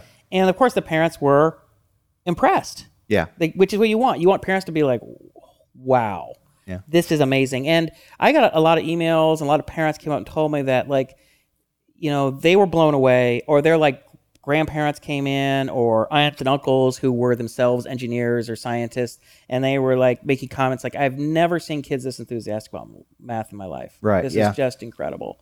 So that's what we wanted. Had the problems been a little easier and we didn't have tiebreakers and we finished on time, it would have been a perfect day. But even though we were a little frustrated by that, and particularly Sandy was frustrated, I said, you know what? In a week, nobody's even think about that. They're not even thinking about it anymore. What everybody's thinking about is how awesome the day was, how much fun it was. And the pizza party at the end. And it was funny. I said this is going to be the world's fastest award ceremony. We just like blew through everybody. Well, because it's a long day, right? You're there at 7, Pizza's and then it's outside. finishing at like 5:30 or something. Yeah. You're like, oh my God, yes, let's just do the awards. Let's go. We blew through that, and it was and one thing I'll say, of course, this is a more personal level. So Colby did extremely well, which I was proud of. So it's funny. He got on first of all, let's back up. When I told him the seniors were going to participate, he was like, oh, really? Because the 4 seniors who joined the class are really strong. Yeah. They're 18-year-old kids. They're more sophisticated. And so they're matched up against Colby? Yeah. So and there's one in particular, Anders his name, who's just an exceptional talent, gets near perfect scores in all the exams. And so when I told Kobe that, he's like, man, well, that's not fair, And I said, well, look, they're in your class. And so he's like, I'm like, you'll do fine. Don't worry about it. And so he's like, all right. So then when they created the teams for that class, they did it. Everyone in the class agreed to do it random. So just a random hat draw. So Colby got on a team. He was on a 3-person team. And what that means is one person sits out per problem. And Anders is on the team. He's like, all right, Anders is going to carry us to victory. What was really funny was during the awards ceremony, and basically you guys are handing out awards, but because his team had 3 people on it, there wasn't enough awards. So you gave awards to the first 2 guys, and Colby walked up and you were like, no, nothing for you, son. Colby's like, what? The whole audience cracked up. Yeah. And then the next time when he actually did win his personal award, you tried to hand it to him, and he was like, I don't need it. Sandy kind of played it. She just would give it to him, so they kind of looked. But what was funny is there were several rounds where Colby carried the team. He was the only one who got the problems right. Like, because one of them would be sitting out, and he was expecting to just coattail off of Anders. But there was one time that Anders was sitting out, and he just did the whole problem himself. Another time that Anders was there, and he told him how to do it. So I was like, with Sandy, pointed out to me, so she's sitting in the audience because this is towards the end of the finals, and we, you always have this question, or people can be like, yeah, the reason Colby's in this is because mom and dad created the whole thing. And Sadie's like, after this, there's no question. Because he was the only, so he made the finals on the individual with Caroline. So it was 2 seniors and 2 freshmen. George got knocked out, Riley, Dave, of course, they're exceptional students, and they didn't make it to the finals. And Colby beat Caroline in a tiebreaker for 3rd place in the individual. So it was the 2. Caroline's great. She's like, she won last year. Yeah, she won last year. And she came in 2nd the year before that. I was like, she's no joke. Like, she is tough. Yeah. And what was funny is it was he came in 3rd place for the individual. Final. Yeah. So it was funny because Colby's such a pain in the ass because like he does everything in his head and he won't do the steps out. And it was funny because there was this one round, it was a team thing. And he goes, oh, I got to do this. And he starts going off and doing all this stuff. It was a lot of advanced integral, like U sub stuff that he had to do to get this. And it was like this really tricky multivariable problem. And Matthew was his other teammate. And Matthew just stands back like, whoa, what's happening? And I'm sitting next to Heren, and Heren's like, yeah, that's how I feel every time Colby has a problem. Because you're like, I don't know what's going on. Because he's doing everything in his head really fast. He's like, oh, dude. You're just like, it's like really unnerving. And so then he starts doing it on that one problem with Matthew, and he gets it right, it was really funny. And then and that was the one where he carried. That was the reason they won the round in the semifinals, I think, or I don't know, maybe it was the finals. And then and there was another. And then when he hit that final tiebreaker was Caroline, and it was finding the eigenvalues of this tricky matrix. And it was funny because it was a tiebreaker problem, so Heren had to make it up on the fly. And Alex was like, you could make a 3x3 matrix where finding the eigenvalues is pretty straightforward. The one he created is like literally the hardest thing you could do. He's like, I couldn't believe it when he put it up there. And Colby's, and we're doing it, and Heren's talking. And I love standing next to Heren and him talking me through the problems when he's doing it and getting his insight. He's the best color commentator. And hilarious. He goes, yeah, he's trying to do it all in his head. I have no idea. He's like, I can do 1 in my head, but he's going to try and get all 3. And I'm just sitting there watching, and we're just watching. And Colby's like, no, he's pointing at stuff. And we're sitting there, I'm like, oh, God. I'm like, he's going to miss a negative sign. It's like numbers, right? It's like he's just like pointing into thin air. He's going through it. He's racing stuff with his finger, and he's racing, and he's doing his head on his head. And meanwhile, Caroline is going out through all the computations in a much more methodical way. And then he gets it. And then it's like, and then Heren's like, he's got it. That's it. He's got it. It was really, I mean, obviously I was extremely proud of him as his dad. But it was really fun too, like as an event, because at the end of the day, you have everybody crowded and watch the finals and the sun's coming in. It always feels like the end of a movie or something. It does have this great sort of dramatic feel to it. And it's kind of cool when these things always come down to some kind of a tiebreaker and stuff. So I, as his dad, I was really proud of him because That's awesome. He really showed that he deserved to be there. He wasn't. I mean, when George and and these other kids don't even make it to the finals or even to the semis, or you're just like, and they are exceptional, really good. Although David and George won the doubles, this is the 3rd year in a row. Yeah, they won every year, so that was really cool. And even though they were randomly put on a team together again, they won it. That was really happy for them. But they beat out Anders and Colby's team, which got 2nd, and Colby got 3rd individual. So that was really cool. But what's another thing was kind of an interesting point. I got a parent emailed me and was a little concerned because one of the middle schools, Sierra Madre, which is where we have by far the most kids in the program, because it's a really an upscale area. It's very high scores, just very high socioeconomic status. So it's a school everybody wants to get into. But nobody gets to go in there because everyone who lives in the area goes to school there. They're not going to go anywhere else. And they do Mandarin dual immersion. So if you're part of the dual immersion program that's at Field Elementary, which is right there in that area, they all get a spot. So there's like 3 open spots for anyone else in the district to get into, or something like ridiculous like that, maybe 5. And so if you get into math, if you qualify for Math Academy, everybody's like, okay, Math Academy is Sierra Madre. Can we go to Sierra Madre? And I'm like, no. I mean, you could try, but you're not going to get a spot there, right? And so what happens is all of the top kids from all the other 17 other elementary schools, Don Benito and Hamilton and San Rafael and, whatever, they all come to McKinley. So McKinley, so it's almost like Sierra Madre and Field versus the district. And it's like, I don't care, you may have an excess number of talented kids and stuff, but you're not going to beat the district, right? You're not going to beat everybody. Because we were, like I said, one of the moms was emailing. She's like, because there's like this conspiracy theories starting between the parents, like, well, McKinley has some secret computer program they're using, just like one of these crazy things, or all these kinds of stuff. And I said, well, it really comes down to the fact that, we just pull in all these other kids. So, but what was that? So what was that in her email? Well, that was she was just wondering because all the parents were like, because you saw like the finals. And the finals were from McKinley. Is that what it is? The team was all McKinley, all black shirts. All the green shirts had been knocked out. And that's where all the parents are like, what the hell's going on? Yeah. And I said, well, part of it is McKinley has smaller, it's an older school with smaller, crappier rooms, but one thing they do have is more whiteboards on the wall. So, and because they have smaller classes or fewer kids in those that have qualified at McKinley, we can easily have them up at the boards more often. When you have 24 kids in a class and you have one whiteboard, like at Sierra Madre, you can't do that stuff. So they're not as good. Is there any way to fix that? We're going to try and see if we can get some more whiteboards put up. But is there any way to like half the size of the class, for example?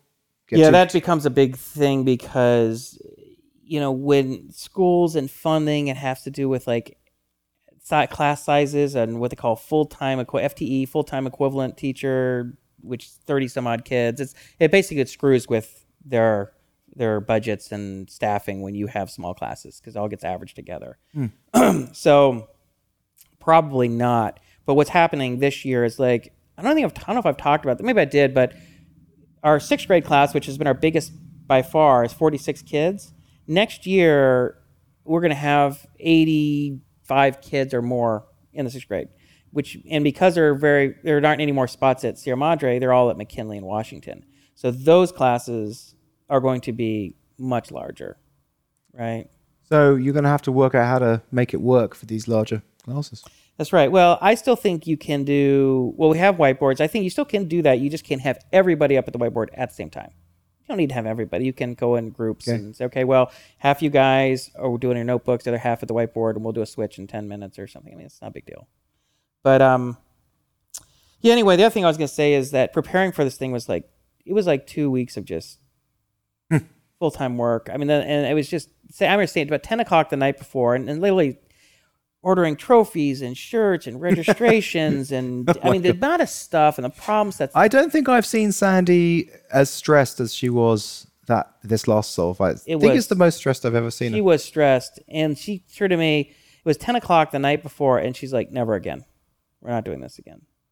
And I thought she meant never doing Solve again. I think at the time she meant it. But the next day she's like, we're not waiting till like 2 or 3 weeks before to do this. Like this needs to be a lot of stuff has to be done at the beginning of the year. Yeah. The problem sets, the slides, that stuff should be done in the fall. Like this is all set. Yeah. We don't worry about any of that stuff.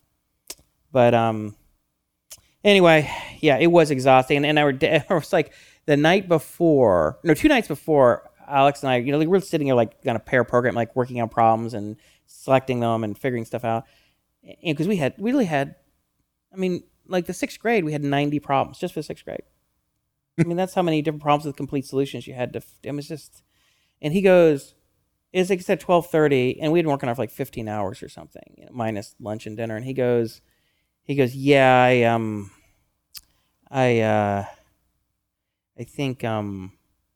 I think I need to go to sleep. I'm like, yeah. I was like, I broke Alex. I completely broke him.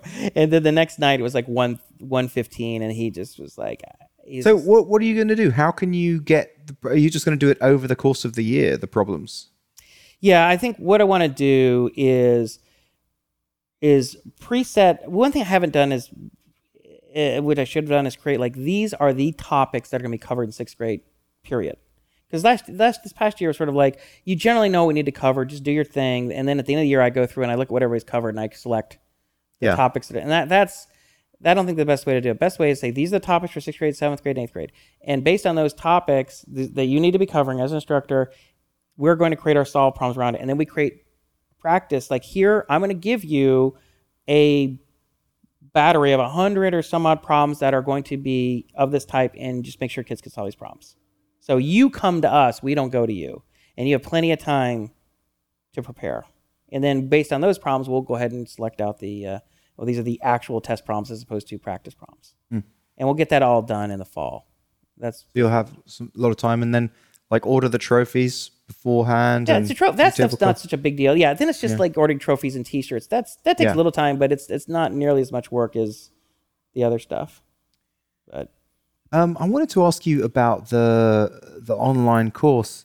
Is that the business side of things?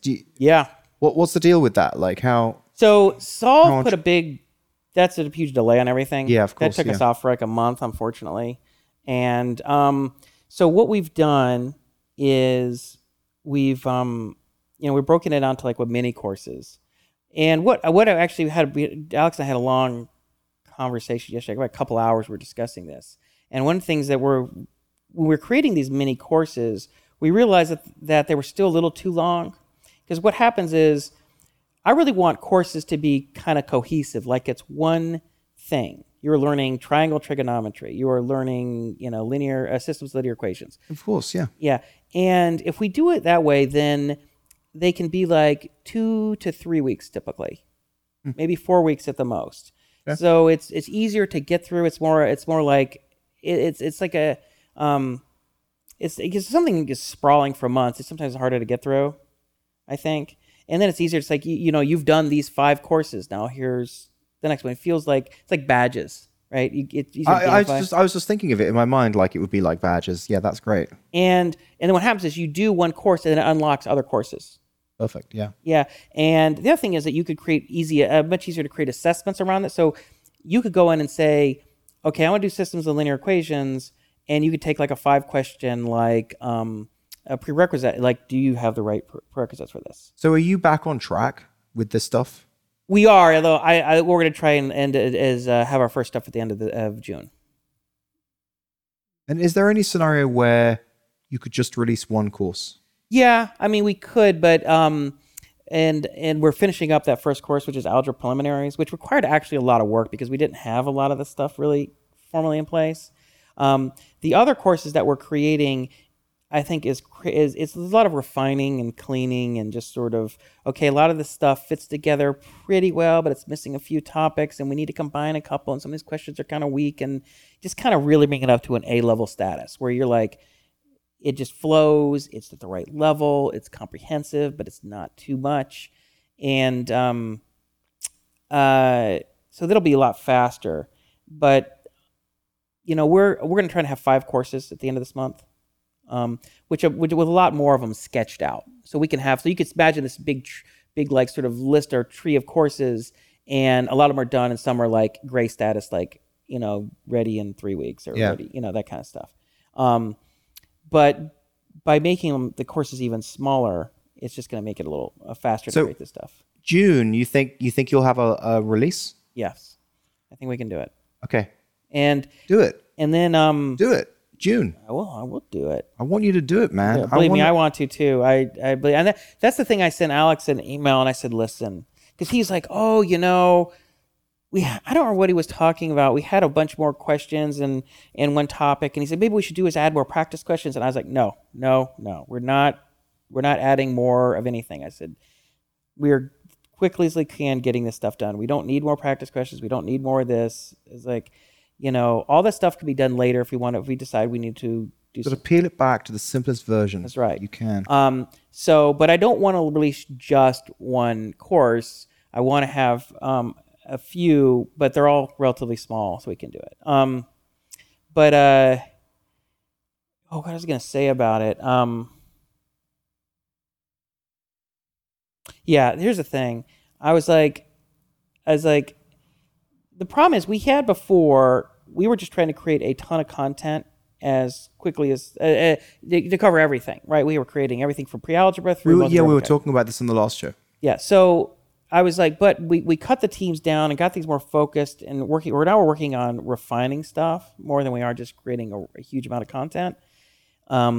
Is how to make people efficient doing that, because if you get too much bureaucracy, where it's like, well, we have Alex who kind of sets the overall strategy, and then you have editors who kind of work out certain things, and assistant editors, and it's like, and I kept feeling like I saw too many of these guys or girls sort of commenting, well, we should change this. Just change it. Don't tell someone else to do it. Just fix the damn thing yourself, right? I mean, Elon Musk, I was reading an article with pretty much the same thing. Oh, really?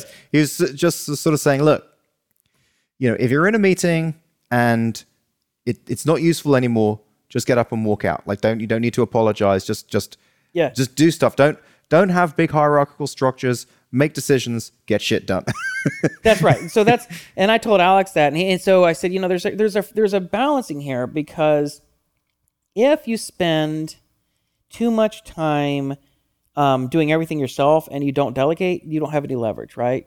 Because it's like, yeah, you could have Alex to try to do everything yourself, but we're going to move as fast as one person create content. Okay, so that's at one extreme, right? So in the other extreme is that you have multiple levels of people telling other people to do stuff, and that's inefficient. It's like, we got to find the right level of efficiency of, like, what are you just going to fix yourself versus have somebody else fix. I've been thinking about how I would staff this company that I'm building, and what I'm thinking is I just want people who are like mega, just powerhouses, like absolute generalists, but who are really good at just lots of stuff and who can just be completely autonomous. And I'm thinking if you have 3 people like that, it could be equivalent of like a 20 person team. Yeah. No, I think you lose a lot of efficiency. The more people it takes to get something done, it just becomes. I think it's really hard to make that efficient. I think unless you're doing something that's very rote or something like an assembly line of some kind. When you're talking about like sort of mental work like this. I always wondered about like Netscape versus Internet Explorer. Yeah. Like, why couldn't the Internet Explorer guys make something as good as Netscape? I mean, they have freaking thousands of people working on it, But then that's the reason why, because it's really hard. It's like especially difficult to make something good with thousands of people working on it versus just I agree. a few. It was really hard. So we're trying to adapt to that. We've cut the team down in about half. Yeah. But it's still getting people to like be efficient in this new context of what we're doing. And I just don't want a bunch of people writing up tasks for other people. Just, like, fix the question. It's like, don't write a task for someone to fix 3 questions. Fix the 3 questions that tell someone, hey, dude, I fixed your crap. Don't make, don't do that again. But that's like, that's asking a lot because it takes a lot of life experience to sort of be confident enough to do that. Like, how do you find people like that? I don't know. I mean, I think for us, it just has to be like, we have to tell them this is the new regime. Get stuff done as your team as quickly as possible. Do it yourself if you have to. Don't be inefficient. If it takes you 10 minutes to write up a task and you could fix the thing in 10 minutes, just fix it yourself. Well, I'm really interested to see how that works out, because my experience is people who don't have the larger perspective, like an entrepreneurial perspective of thinking in all the different facets, are very bad at making those kind of calls. I'm really interested to see. Well, the good thing is with our system is that we can see pretty much what everybody's doing, right? Yeah. So we know people. So if I can tell, like, and say with Alex, we can stay on top of this. So that's one thing that I'm going to try and do, is because like I want to start pushing these courses out very quickly. We should be able to do like 5 courses a month. I memean, because again, it's more or less pulling a bunch of topics together, making sure they work together. And well, you've built a framework. You've built like a foundational framework to be able to. So yeah, it would be. Yeah, so if you can start popping them out at that speed, it's going to be amazing. Yeah, because I was getting frustrated because I was looking at this, I'm like, why is it taking so long to do this? I feel like I could have done this in a weekend. What the hell is going on? But still, I don't know. When an actual product goes out to actual people, it needs to be polished, and every little part of it needs to be exactly perfect. That's right, and that's one thing I told Alex. I said, because he initially was like, hey, So 5 a month, I don't know. Getting oh yeah, so they have to be polished. He and I have to go over every single tutorial and every single question set and make sure that everything is right. Because I was like, if you have stuff that doesn't work, you're going to suffer for that in a big way. Yeah, you need to You're gonna QA have- it. You you're need to gonna have- QA and beta test it, You're basically. going to have huge numbers of people all complaining about the same thing and kids getting confused. It's like, we can't have that. Some stuff has to be good. And you can't, part of the thing is, even though a lot of our content developers are, they speak English and they're highly educated, they're not native English speakers. So sometimes they say stuff in a little bit of an awkward way and you're just like, that has to be fixed. And Alex was pointing that out. He's like, if you have content that looks like it wasn't written by a native English speaker, it just feels lower rent. People look at it and they're just like, oh yeah, this is outsourced crap. So you have to fix that stuff. That means he and I have to go through everything because he and I are the only native English speakers. Everybody else is, Ukraine or Venezuela or whatever. And, they're like 98% fluent. Do you need to know math to fix that problem? Yeah, because a lot of times it's like, how do you phrase this math in the way...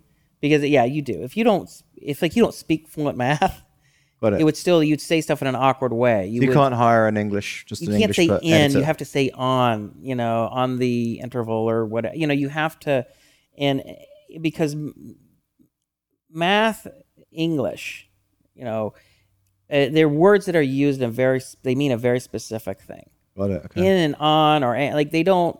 It doesn't just mean like it's just a way of just loosely describing something. No, there is a technically logical, how you solve the problem. specific connotation to what that is. Okay. And anyway, I'm really excited about it because I think the courses are going to be really good. I'm really excited about it. It's I want things to move a little faster, and we are trying to move faster, but I don't know. It's good. What were you gonna say? Well, Sivalad, so my CodeBot. Oh, CodeBot, yeah.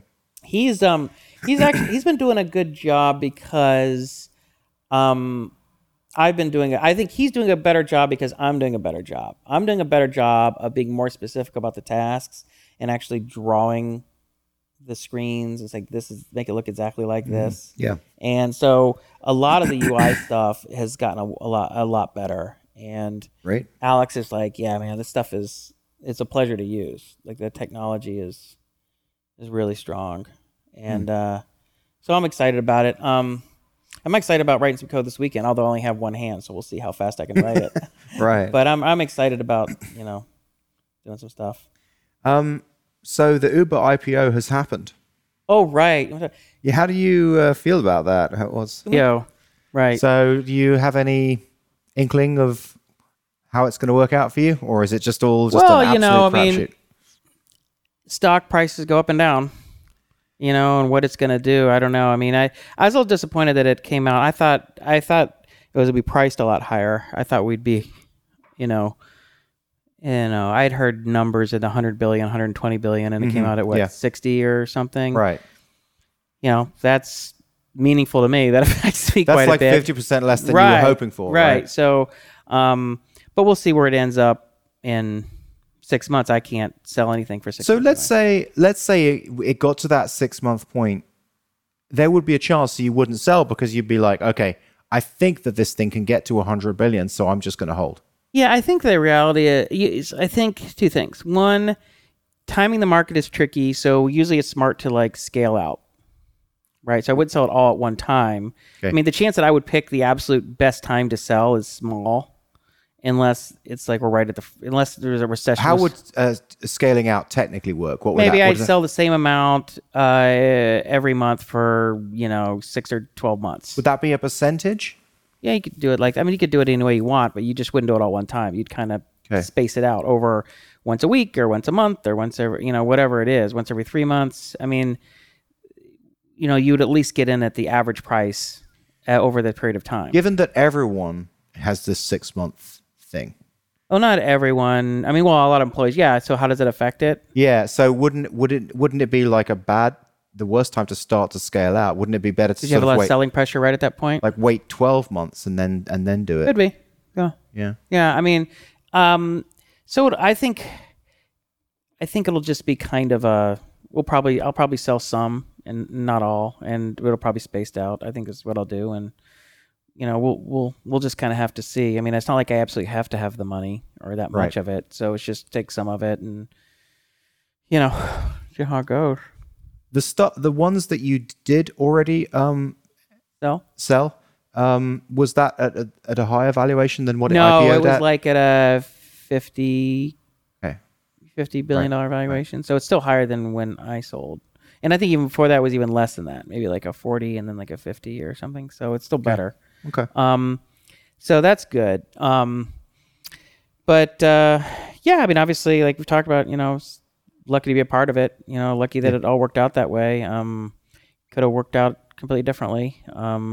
Could very easily. I didn't get any stock. I mean, I was a contractor. I never asked for anything. Yeah. So we've covered all that ground before. So what were the other things you wanted to talk about? So MV Code Club. Oh, nice. We are opening our 6th club. 6 in Mountain View. I think it's open in a couple weeks or a week or something like that. Maybe it's open. I don't know. We were contacted by a national chain of shopping centers. So they sent us a proposal. They want us to be in their shopping center in San Francisco, specifically, which is weird because usually we've gone from trying to beg our way into getting into some nice retail space, right? Because we're a nobody, nothing company, and what the hell is MV Code Club? I mean, they want the known brands, and but they apparently want something that's more family. You have things for kids, you have things for parents, or other reasons to be there. So why are they going to the other guys like Ucode or whatever? Ucode has 4 locations in LA. Why would they? Okay, they're smaller than us. Oh, interesting. Which is funny because they took millions of dollars in venture funding. I was thinking, and they're behind us. Yeah, wow. Okay. Which goes to show you that sometimes, a lot of times, you raise money and you're going to do worse. So I think slow burn. I actually spoke with the founder. He's no longer with them anymore, and I think, I'm not going to go into all the details because he didn't give me permission to talk about or anything. But some of the typical things that happen. You take money, you get pressured to spend it, you spend it on the wrong stuff, you bring in outside people to manage, don't know what they're doing, aren't very good necessarily or whatever, and you make a lot of mistakes because you're going too fast. You're trying to grow faster than... Premature scaling. And the thing with us is that and I say we really Doug and his team. I mean, I'm just chief cheerleader and, sounding board and all that, but he anguishes over every detail of what we spend money on and turning every knob and trying to figure out how to spend a little less money here and make a little money there and, learning all those lessons. What sort of deal did they present? Oh, I don't remember the detail. I mean, I think it was a good deal. I mean, what we've done, one of the things we had to learn over time is how to negotiate a good lease. Initially, it would cost us a lot more money to launch a location because, first of all, we didn't have any leverage. I mean, we were, just to get a spot was hard.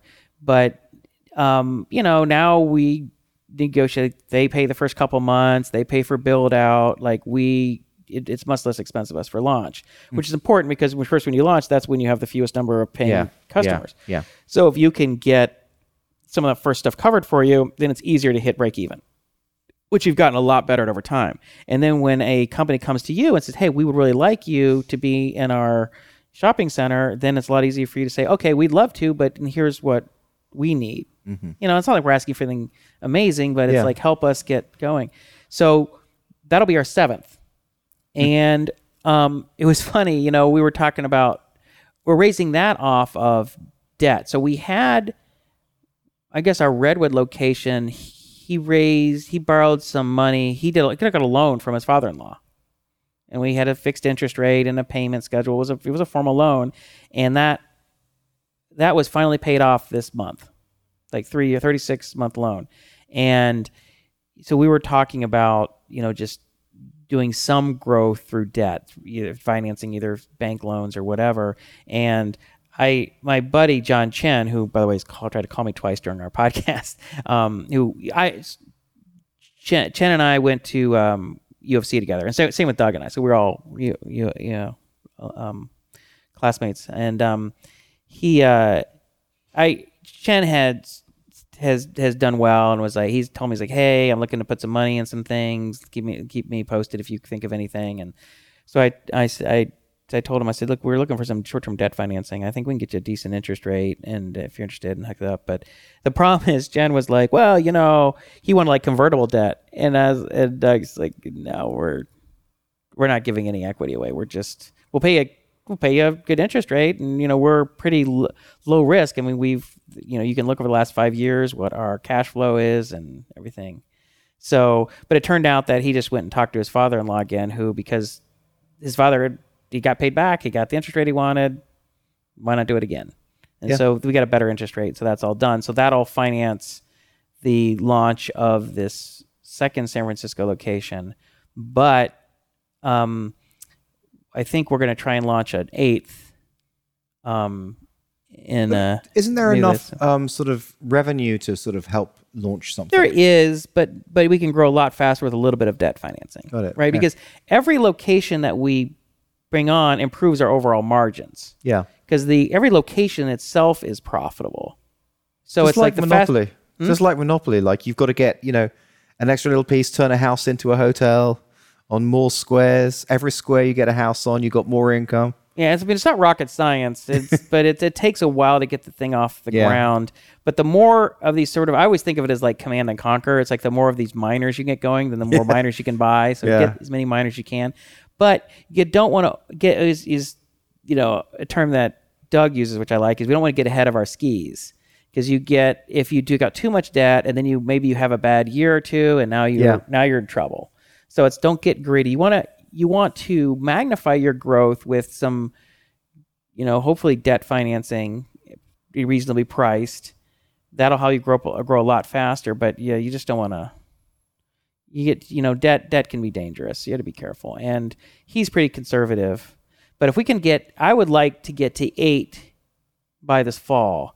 And that means we'll have added 3 this year, and then shoot to maybe open 4 next year, and then maybe 6 or something the year after that. And so we just kind of grow faster and faster. That's awesome. So we'll see. So yeah, if we open 4 next year, that would be 12 at the end of 2020. That would be pretty cool. Yeah. All from that $75,000 investment. Yeah, that'll be pretty good. That's crazy. But.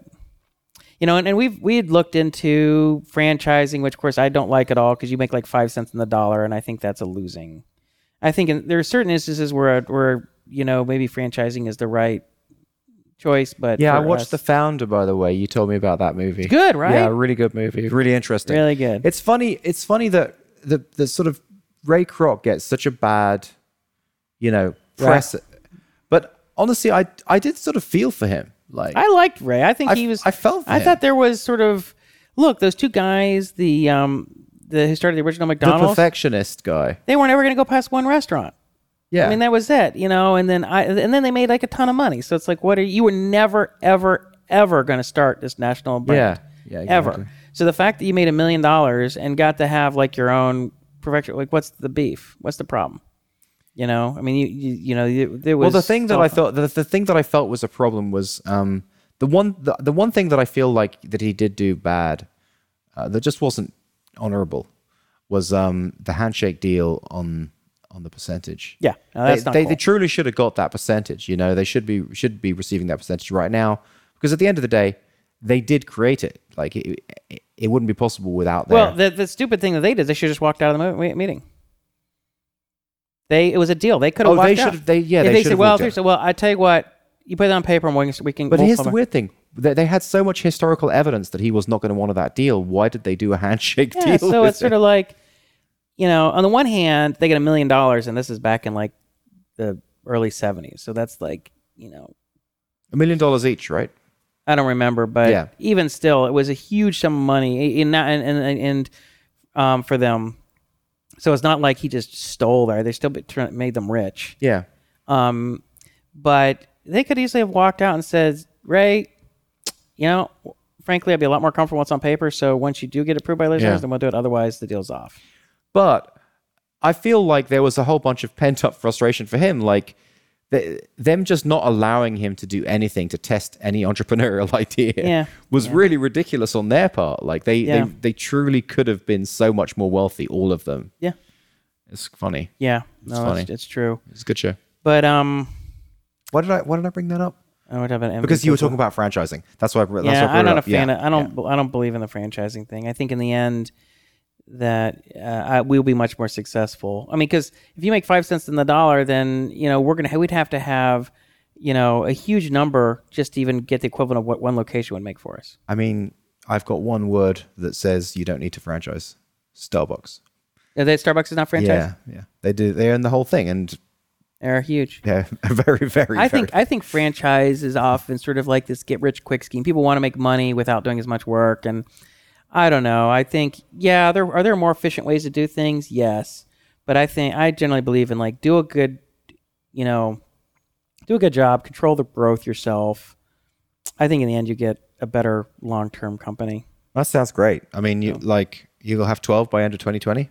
That'd be pretty good. It's pretty good. So you've got a lot of different what's the word? Plans. You've got plan A, plan B, plan C, plan D.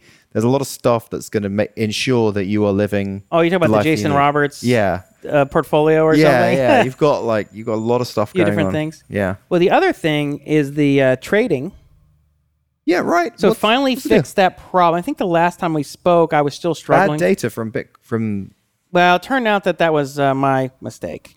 I was validating the order book structure in an incorrect way because you would get these update messages and it would contain multiple updates as one message. And I would validate the book structure after every individual update where you really had to apply all those changes before you validated it.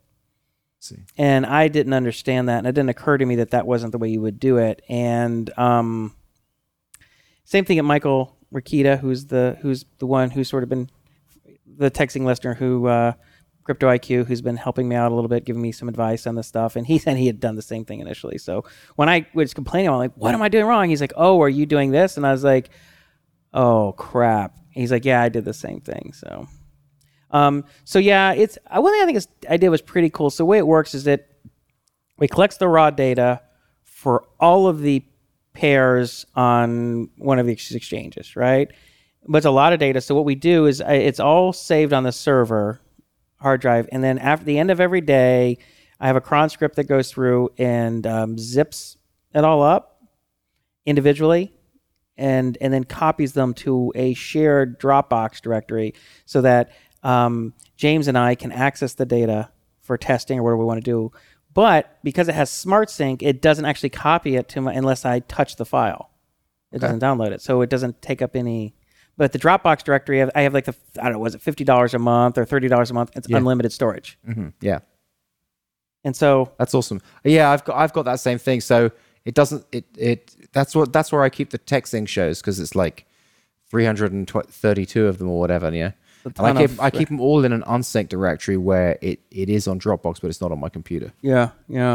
So I'm really I'm really happy with that solution. I was proud of myself. Like, yeah, this is good. The Dropbox, because it's like, when am I going to stick stuff in like S3 and then how are you going to access it? It was just like there was no like sort of human, an easy way for a human to interact and get the data. What about the trading side of it?